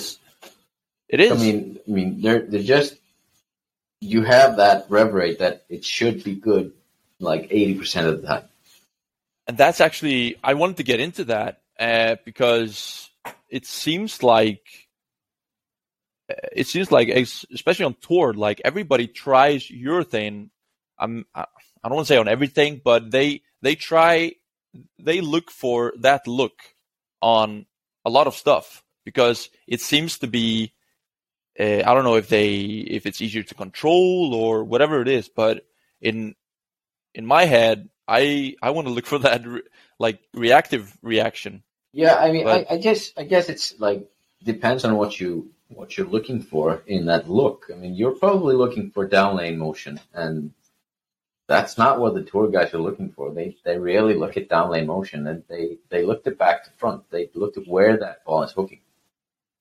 Look at Darren Tang. I don't like he probably throws the pitch black 80% of the time. He throws a lot of urethane. And I mean, they were bowling a tournament now on tour, and they were bowling on long, like 43, 44 feet, I think. And I mean, Kyle Troop was bowling was using urethane in game 4 or 5. Yeah. Like, still, on long oil. Yeah. And a couple of years ago, like you pushing wouldn't it down, even like see that come out of the bags. But no. But is he still like in the outside part of the lane, or is he? I didn't really see it. No. Somebody just texted me that. I mean, still like. Really? I would guess game so. 5 Like, along? It's not that common, but I mean, no. Yeah, I But mean, he's a you're freak of looking for a nature different too, so thing. it's- I mean, you probably you get a lot of hold with urethane, and if you have that rev rate that you can still carry, and you always hit the pocket, why not use it? Of course. And I don't really understand why people are like, oh, I hate that urethane play, and they mess up the lane, and they do this and they do. I mean, what? Yeah, I mean, are we really there? Is that the main problem? I mean, there are a lot of problems with bowling balls and oil. That's weird. Yeah, I'm I would totally say that with you on that. The one thing I love bowling more than anything. I try to watch everything I can. I love watching bowling on flow bowling and watching the PBA. I watch old YouTube clips, and I live bowling.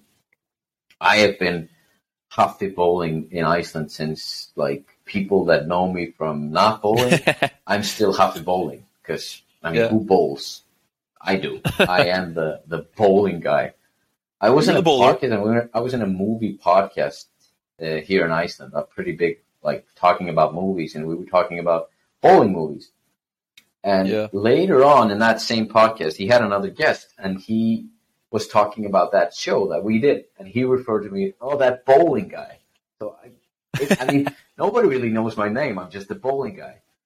Yeah. So, you that guy? There's one thing that pisses me off more than anything about bowling, and that is the evolution of bowling balls and oil, like, which I've talked about passionately with a lot of people, but I think it's I don't know what happened. I don't know if it's a Kahoot thing, like the ball manufacturers and the oil manufacturers was like, hey, let's do something that makes us all more money.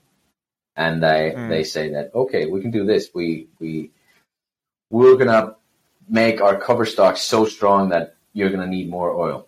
And we do this gradually every year, and then like they need a lot more oil, which means that you are going to sell more oil, and then our balls are going to suck that oil into that cover stock, which means that they're good for like 30, 40 games, and then they have to buy a new ball.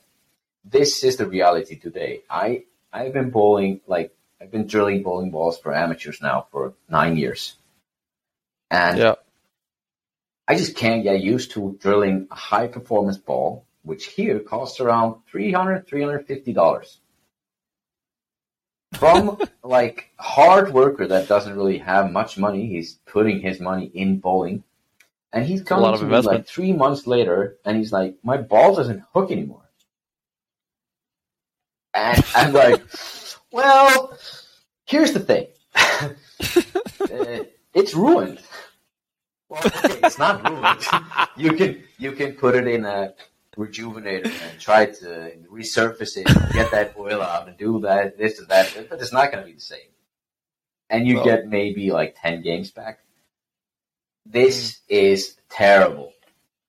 Like, seriously, I've done this. I've drilled balls for people, and I've taken high performance balls with like a lot of surface, like the big covers, and just polish them. Like, they're like, what are you doing? And I say that, oh, this will match up better for you. And really, I'm giving you like 50 more games. I'm taking down the front of the lane's hook. You don't really need it because it's going to hook anyway. It's a brand new big performance ball. So I'm just giving you extra 50 games just so you don't come to me with tears in your eyes because your ball doesn't work anymore. There you go. It's so heartbreaking. And then it's probably just a money thing. It can't be anything else. It has to be. I mean, just when you said it sounds like a 30 mils. Yeah. 30 mils? Yeah. I mean, like 10 years ago, we bowled on 20. And if you like people store their gems, like, oh, you have a new in box haywire. That was a great ball with that grip. You bring that out on 30 mils today, it's like doesn't really. It doesn't hook. Like it's not made for these. You have to have your big covers that are good for a game or two. And if you're a pro, you just drill new ones. Yeah, but not if in. You're an amateur.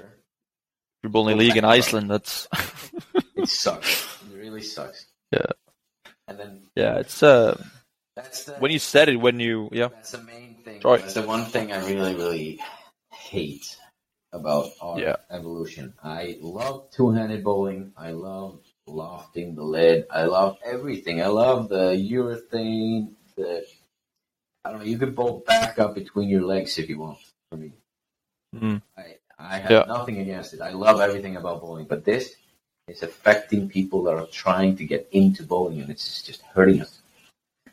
Yeah, I never actually looked at it from that perspective. That's a pretty interesting point of view. Yeah, I mean, we need to get more people into bowling. We are getting less and less, and this is not helping. I mean, you don't want to, you can't get into a sport when you have to like pay $1,500 a year on equipment just to keep up. I was talking. My dad actually asked me like, "How is bowling getting bigger?" Like, he just asked in general, and I was like, "It depends on who you ask on, or depends on where the person is from, like who you ask. Because how is bowling in Iceland? Is it dying? Yeah. Like if I just ask, it's dying. Yeah. I think it's a fact, and I think I don't know, but I think it's a fact that bowling is going down in every country in the world. But if you ask a PBA player, things have never been better. Well, that's the money thing. That's they got one. Finally, they got that support that PBA needs. Yeah. The PBA needs more support too, but it doesn't start with the PBA. You don't really start going to the professional bowlers. There are more amateur bowlers than pros. Definitely. Oh, definitely. Yeah, and still in America, I think that the general public has gone down on bowling, and it's just something I heard. I don't have really concrete information, but in Sweden, Finland, the Nordic countries, they're going down like rapidly. In Iceland, it's pretty much like going down to nothing. It's a small country, but we have a different issue with the center. That is a different thing, but Sweden, but still, I don't know what's happening there. I mean, they used to have tens of thousands of bowlers. Now it's just getting less and less every year. And they actually posted an article now on women's league. Yeah. I don't know if you saw it. No. But well, I didn't see it. Obviously, Gulli, our buddy, he knows freaking everything. And he's the sorcerer. He's the sorcerer. Resource machine. Yes, he's the Gandalf of everything that has to do with statistics and internet wise. Anyways, he showed us this article that was posted on the Swedish Svedboll. What do you call it? Swedish? The website for the Swedish Federation. Yeah.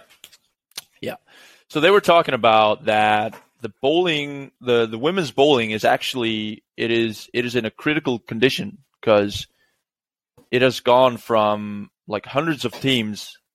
Like I think there were like 100. I think there were like 150 registered ladies teams in way back. I don't know, or 2008 or something. 10.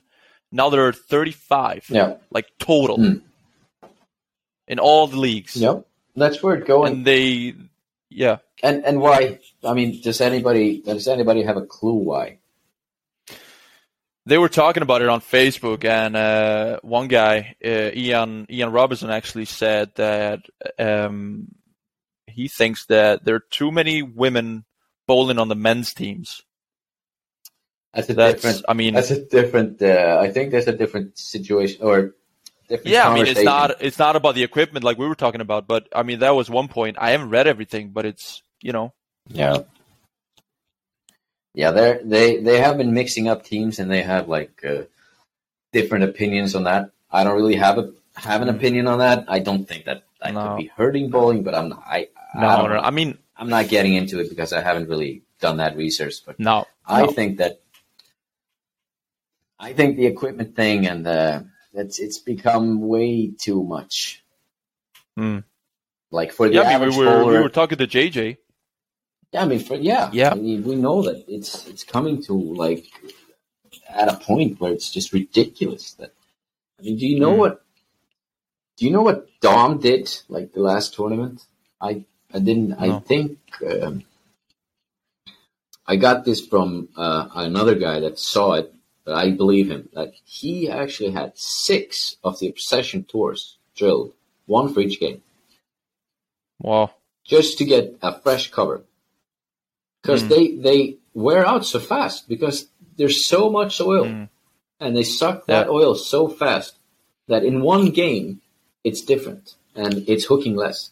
And you're a pro, you get those stuff like it's in your contract, you have unlimited resources, and 6 balls are the same. I mean, Jesper's done this. He's bowling with urethane, but Jesper's done this many times. I mean, he just has 6 pitch blacks.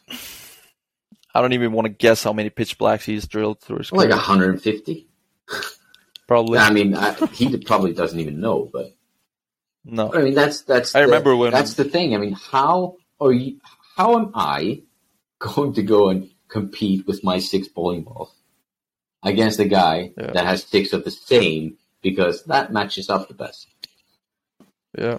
And you know, I mean, it's just. I'm not saying that's what's keeping me away from the tour.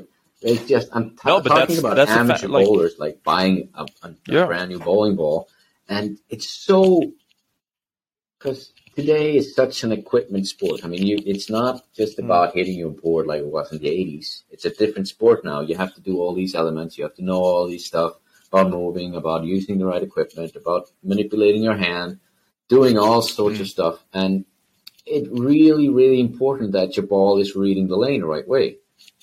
And then when you drill like I do, I see it firsthand. I drill for a person that it's like averaging 165, 170, maybe something like that. And then I drill a new ball for them, and I kind of have to convince them that you probably would need a new ball because yours is not doing anything for you right now.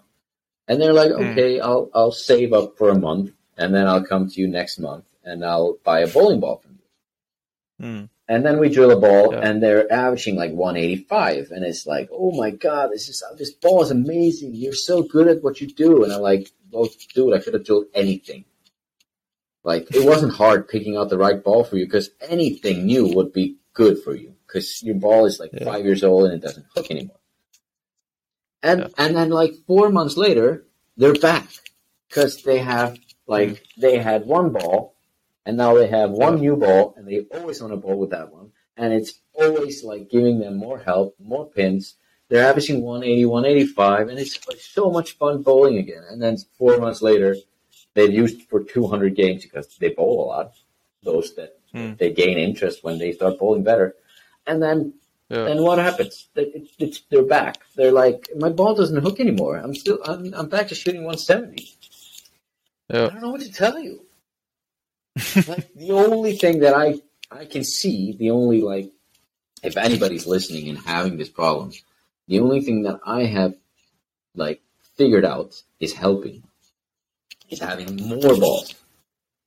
Like, more of the new ones and rotate them. Not just, ram on the one. Because if you give them some space in between games, it's kind of like the oil evaporates or it goes into the material more, or I don't know what happens. It extends their lifetime. But it's so hard to say that, I want a new bowling ball. Well, you're going to have to buy 3. You're going to have to buy 3. And they cost $300 And they each. cost $300 a piece. So if you're going to buy a new one, cough it up, $900. Like, it's $900 is a lot of money. It's so hard. So I try to tell them, please don't use your new ball on practice. If you want to practice your technical stuff, use your old equipment because you're just going to wear it out, and just try to clean it and just take care of your ball. Doesn't matter. Does not matter. If you have 5 or 6... Have you ever cleaned your balls? Sorry? Have you ever like gotten into that? Like, I never clean my balls. Behavior of cleaning your I drill balls. new ones when they're dirty. No, I clean them. I clean them when they're dirty, like when I can really see that they're dirty. But I don't. When it's dirt, yeah. No. I think the cleaner's actually not that good. Like if you, I don't know what if you effect it smear has the on cleaner balls, on but I every mean, time you bowl, I don't know. I just don't do it. And my balls usually have a good like lifetime span on them. But I have like 30. Always have like 20, 30 balls to choose from. Yeah. I don't know.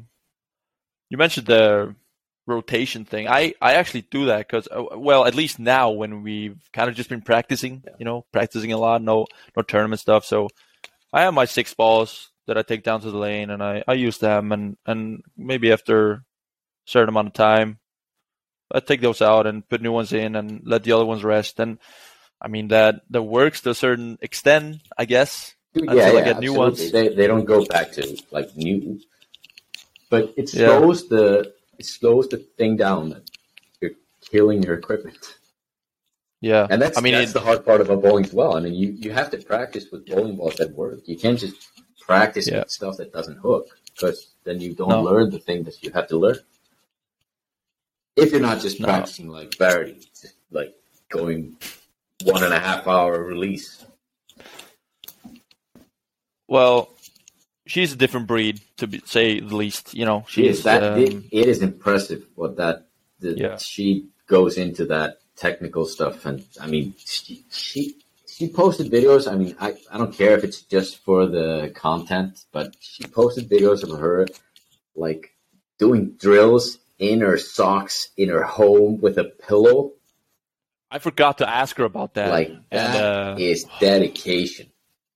Like seriously, I haven't bowled for like almost 2 months now. I'm just starting right now after I bought a house and I had a lot of stuff to do, and I have a hard time doing those drills. I'm like, I need to do drills now, and I need to go back to the basics. And I'm like, after 5 minutes, I'm like, oh man, this is so boring. She's doing it in her home with a pillow and getting the ball every time. Like I have a ball return. And I still don't want to do it. I think it's so impressive. Sorry, er það 50 mæknum? Nei, ég er að halda í hann. Oh, okay, sorry. Yeah, but it's she built a lane, like a little lane with mattresses, and it was. Yeah, it's pretty impressive. Nobody does that. No. Nobody. She did. Only those that want to be best. To keep her thumb from like recognizing or from not shrinking or however you want to put it. Yeah, I had to put a couple pieces of tape in now after like 8 weeks off. Couple? Yeah, we're like 4. I went to the smallest thumb and added 2 tapes, so that's actually another thing that I noticed when she's practicing her bowling. She changes her tapes after every session. She takes everything out and puts new ones in. Really? Yep. I changed the top one because that's the one that hits my thumb. Yeah, exactly. And I'm like, the ones that are under there, they're just there. Yeah. And I'm like, is that top tape that I put in now, is that going to have less grip because of the dirt under the old one? Like, but I guess not. But she's it's pretty impressive. It's very inspirational to watch that some people. I mean, she won a title. She's gonna win. She's gonna win a lot of them. Yeah. So that's her boyfriend is. I think I don't know what he's working at Kegel, and I think he's probably maybe she's pushing him to be like more of a like practicing the technical stuff, but his game is like. Have you seen him bowl?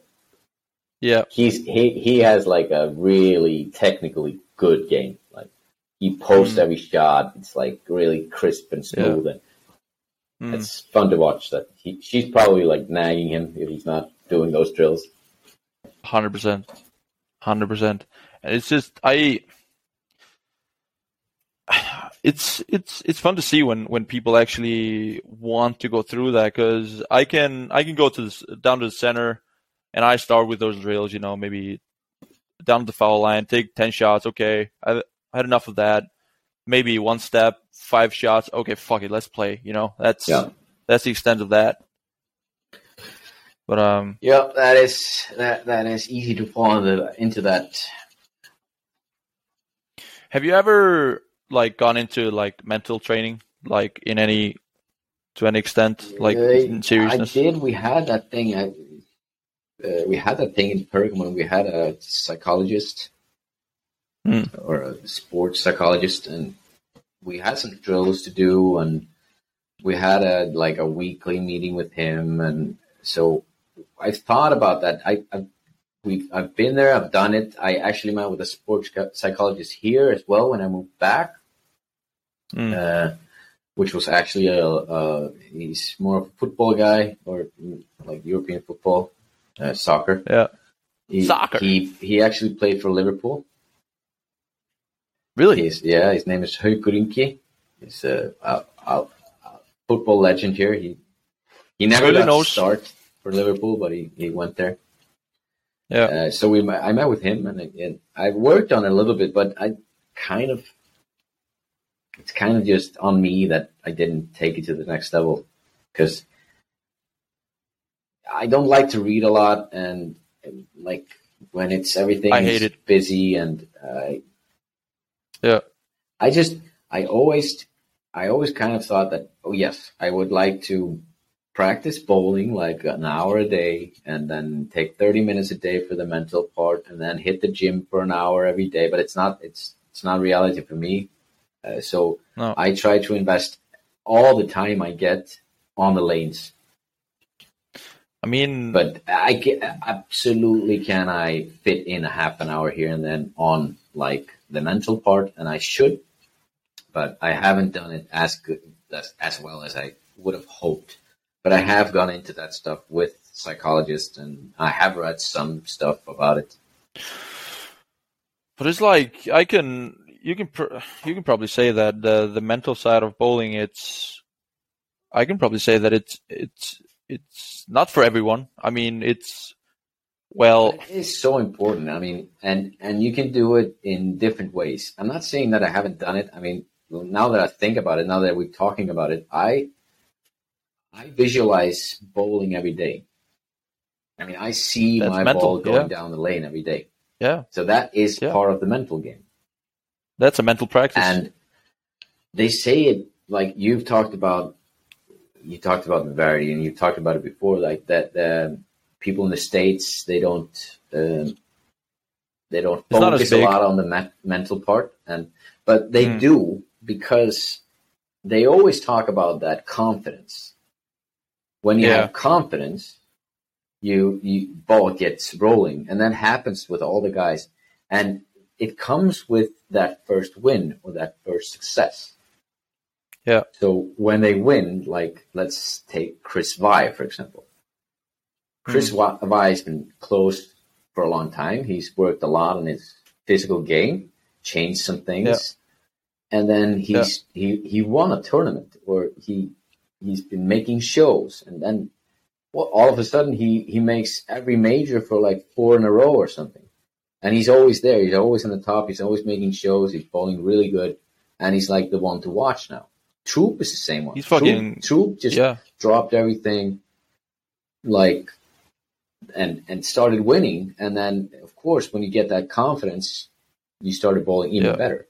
So that is the mental part, even though they're not reading books and doing yoga. No, I said that too. Now I talked about it with Verity. It's many people, I don't want to say misunderstand, but when you think about mental training, you visualize a person sitting cross-legged on the floor and doing this, like a monk, Yeah. But it could be, as you say, it could be anything, like going for a run or the gym. The gym is. That's a huge part, at least for me now, as I don't want to say meditation, but it clears my head a lot. Going and getting.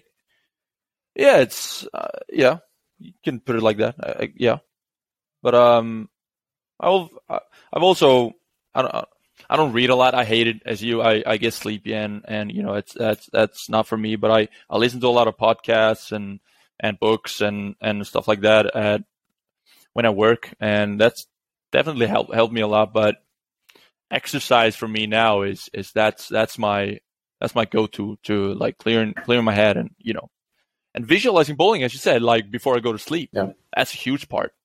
I do it all the Imagining time. I just see my ball going down the lane, and I see different types of motions and then when I hit practice, visualize. I can't really do what I with my hand. It's so frustrating. That's the worst part. When you visualized all the things and you see your ball, you see your hand position, you see what you want to do, and then your tilt is like 3 times more than you. Like, why am I not underneath the ball? Why am I? Yeah, it sucks. But you called me. When you called me the other day, you sent me a text or Snapchat or whatever, and you told me that you figured something out. And now that I think about it, I can't really remember. What were you? Yeah, so I started bowling again now after the vacation, and I usually just take things down to the basics. I started with like basic training, do drills, and I started with that, and I thought, well, this is so boring. Like, this is not fun at all, and I have to do something fun just to get into the groove. And so I videotaped myself, just throwing some shots, and I saw like my first step was way to the left, which like forced my body to like I pushed my ball outside and I was going a little bit behind my back and I was not getting my hand in that position that I really want. So I just kind of focused on that first step, like getting myself in better balance, which kind of forced my swing in the right direction. And I can get my hand like underneath it. I can go around it. And it was probably like the best practice I've ever had after a break, like ever. So that was pretty cool. And it made me want to practice more.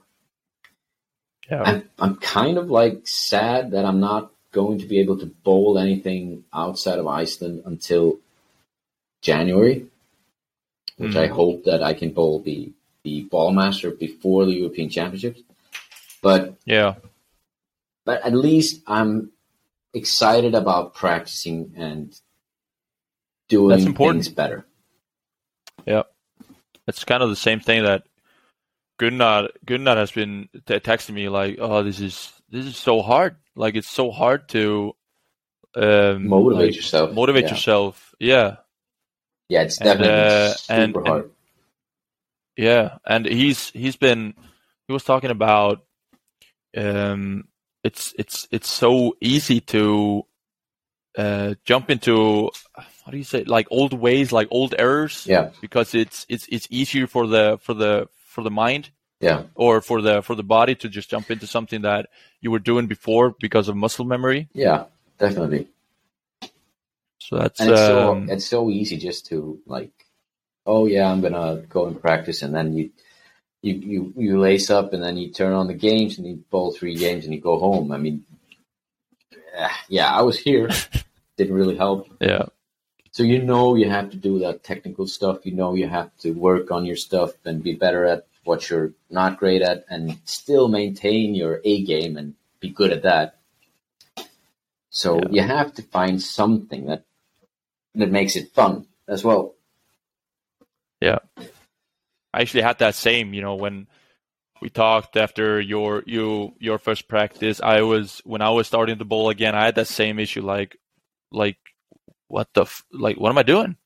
It's like I'm bowling with a hook in the ball. Like, Captain Hook, it's in there. I can't release it. I did it half a year ago. It was no problem. Yeah. What's going on?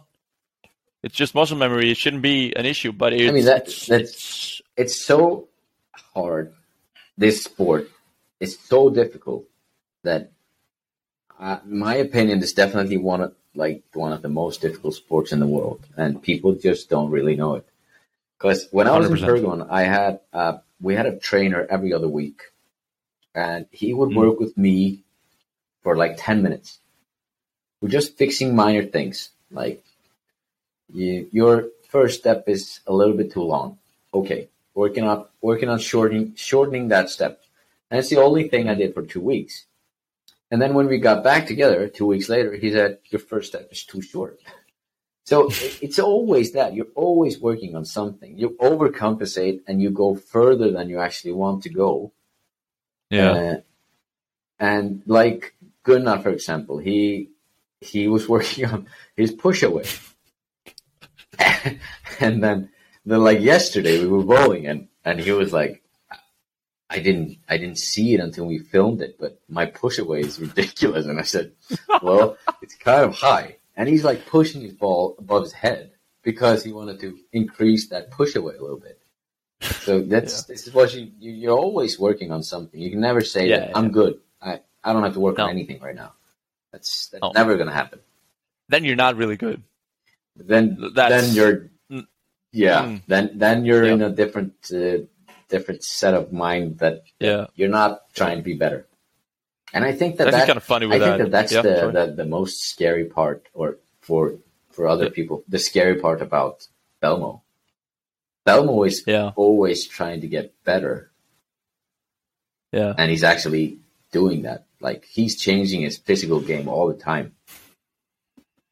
That's one of the hardest things for me, is to implement that mentality of becoming better than yourself yesterday. I kind of hate hearing it, but it makes sense in a way. But it's like I'm competing against Huffy or some other guy. I want to beat them, and he's just I gotta get better than myself because there's no one else. yeah, true. But it's that mentality is like if you can probably ask whoever whichever sports psychologist or whatever, he's going to tell you that you're competing against yourself, and it's true in a way. But I never seem to be able to implement that into my brain, and I want to, but it's not there. That is definitely the case in bowling. I mean, you don't really have an opponent, but I mean, if you miss, that means that I can miss. Yeah. If you don't miss, then I can't miss. So, I understand completely what you're talking about. It's hard to, just keep pushing yourself if you're beating everybody. That means that, I mean, that is what happens when you don't get that drive, when you don't get that competitive environment. And I mean, the way that you get better is that other people around you get better and force you to be better. That's kind of what happened to me when I got back. I came home to Iceland, and I was so much better than everybody else that I kind of just stopped trying to be better. So until I just kind of went back to their level. It sounds cocky, but I mean, it's no. I understand what I'm saying. Definitely. So much more practice. I was in such good shape that instead of like keep pushing that shape and keep pushing myself, I just kind of laid off because I mean I'm still gonna beat. You're a product of your own environment. Oh, most definitely, yeah. That is the weird thing. You manipulate your hand and your release, just whatever works on the lane, and without thinking about it. I hate that. Well, hate is a strong word, but I hate that. Guys like guys that from Sweden or from other, mostly Sweden, come to Iceland, and they actually have a name for a certain kind of release, and they just call it the Icelandic release. It's like when we kind of frisbee it. Yeah. You know, I call it. Sorry, Atti, if you're listening, I call it the Atti release. but I hate that that's a thing. It kind of like. Yeah, that's because of the lanes and early friction, and if you spin it a little bit, you get better ball motion. Yeah. But it's still weird, and then when they come over, when they have less tilt, they always beat us. And when you actually throw the ball better here, it rolls better. But it's still something weird. Yeah, I don't like it. I don't like it. I don't like it. I don't like it. I don't like it. I don't like it. I don't like that it's a thing. It shouldn't be a thing. It shouldn't be a thing. No. Well, this. It's been a pleasure, man. Yeah, the pleasure was all mine. We could probably sit here for. We got to do this again, and I want to do with some drinks. Could get interesting. Yeah, that would be great. We could talk about. And we should have some more people on, some other guys. Get like a group chat going. Talk going. Yeah, that would be. I don't know. We could just. Good. Yeah, we could go down memory lane. We could talk about tournaments that didn't really go our way. It's more fun than we could also do that. The successful ones. Yeah, we could also do that. That sounds like a pretty. We have to talk about that. We have to kind of analyze your Ballmaster. Yeah. We've maybe by then you have Arsenal ready. After the tournament, yeah. I'll probably have like 6 balls ready after the tournament. Yeah, but we actually decided on doing like what do you call it? Post-tournament thing? Yeah, post-tournament episodes. Like when either of us goes to bowl a tournament, we do an episode after where we kind of sum up the tournament and talk about who was there, what went wrong, what was right. That would be great. And then maybe, hopefully, we can do an episode each day of the Europeans. Oh, definitely. Do a recap of the day. Yeah, and have some guys on the team on. Definitely. I'm guessing Goodney wants to get on here and say some stuff. He knows a lot. He can talk for a while. Yeah, he can talk for a while about a lot of stuff that I don't understand, but you guys can, He can tell you about pushaways. Dude, I was going to say that before. Gulli actually came to me like, what's up with Gunni's pushaway? I'm like, what are you talking about? Because I hadn't seen it. And he was like, check this out. And I look at the video, his hand goes like almost over his head and he's two-handed, so you can figure that out. But I actually sent him a message like, what's up with your push away? What's that? Because I know he's been training with Mark Baker or sending him videos. Yeah. So it had to make sense. It had to have some kind of purpose. So it was, delaying timing and something like that. So I was like, okay, sure. And then he sent me a message after that practice you were talking about, and he was like, thank you for commenting on it, because apparently he lowered it, or I don't know, whatever. Yeah. It was probably like a foot higher than he wanted. That's a lot. But that was like the thing. He was delaying timing. Yeah. Okay. Is he still delaying timing? Like how? No, we're trying to get that timing back faster. Okay. It's what I said. I mean, you're always going up and down, always going further and back. Yeah. It's a perfect example. That is.